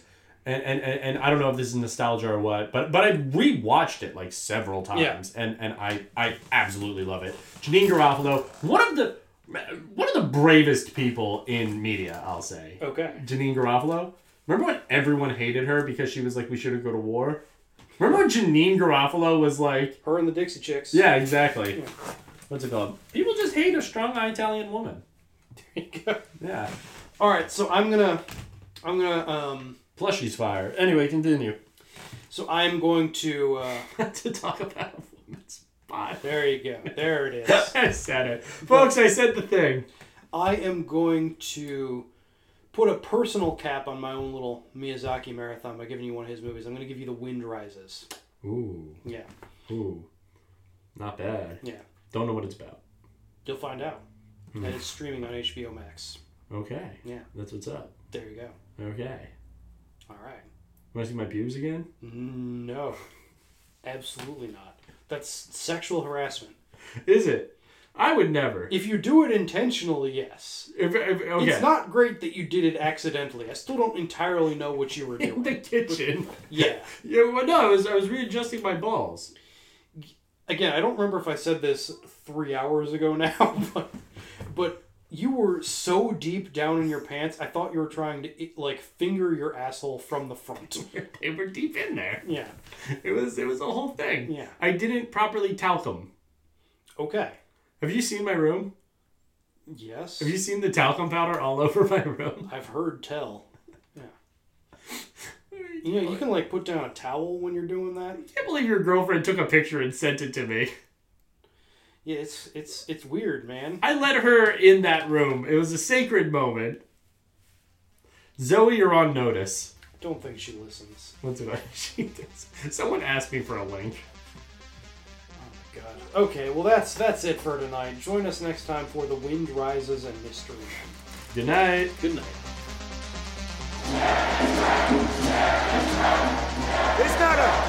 It's not a question of violence or non-violence. It's a question of resistance to fascism or non-existence within fascism.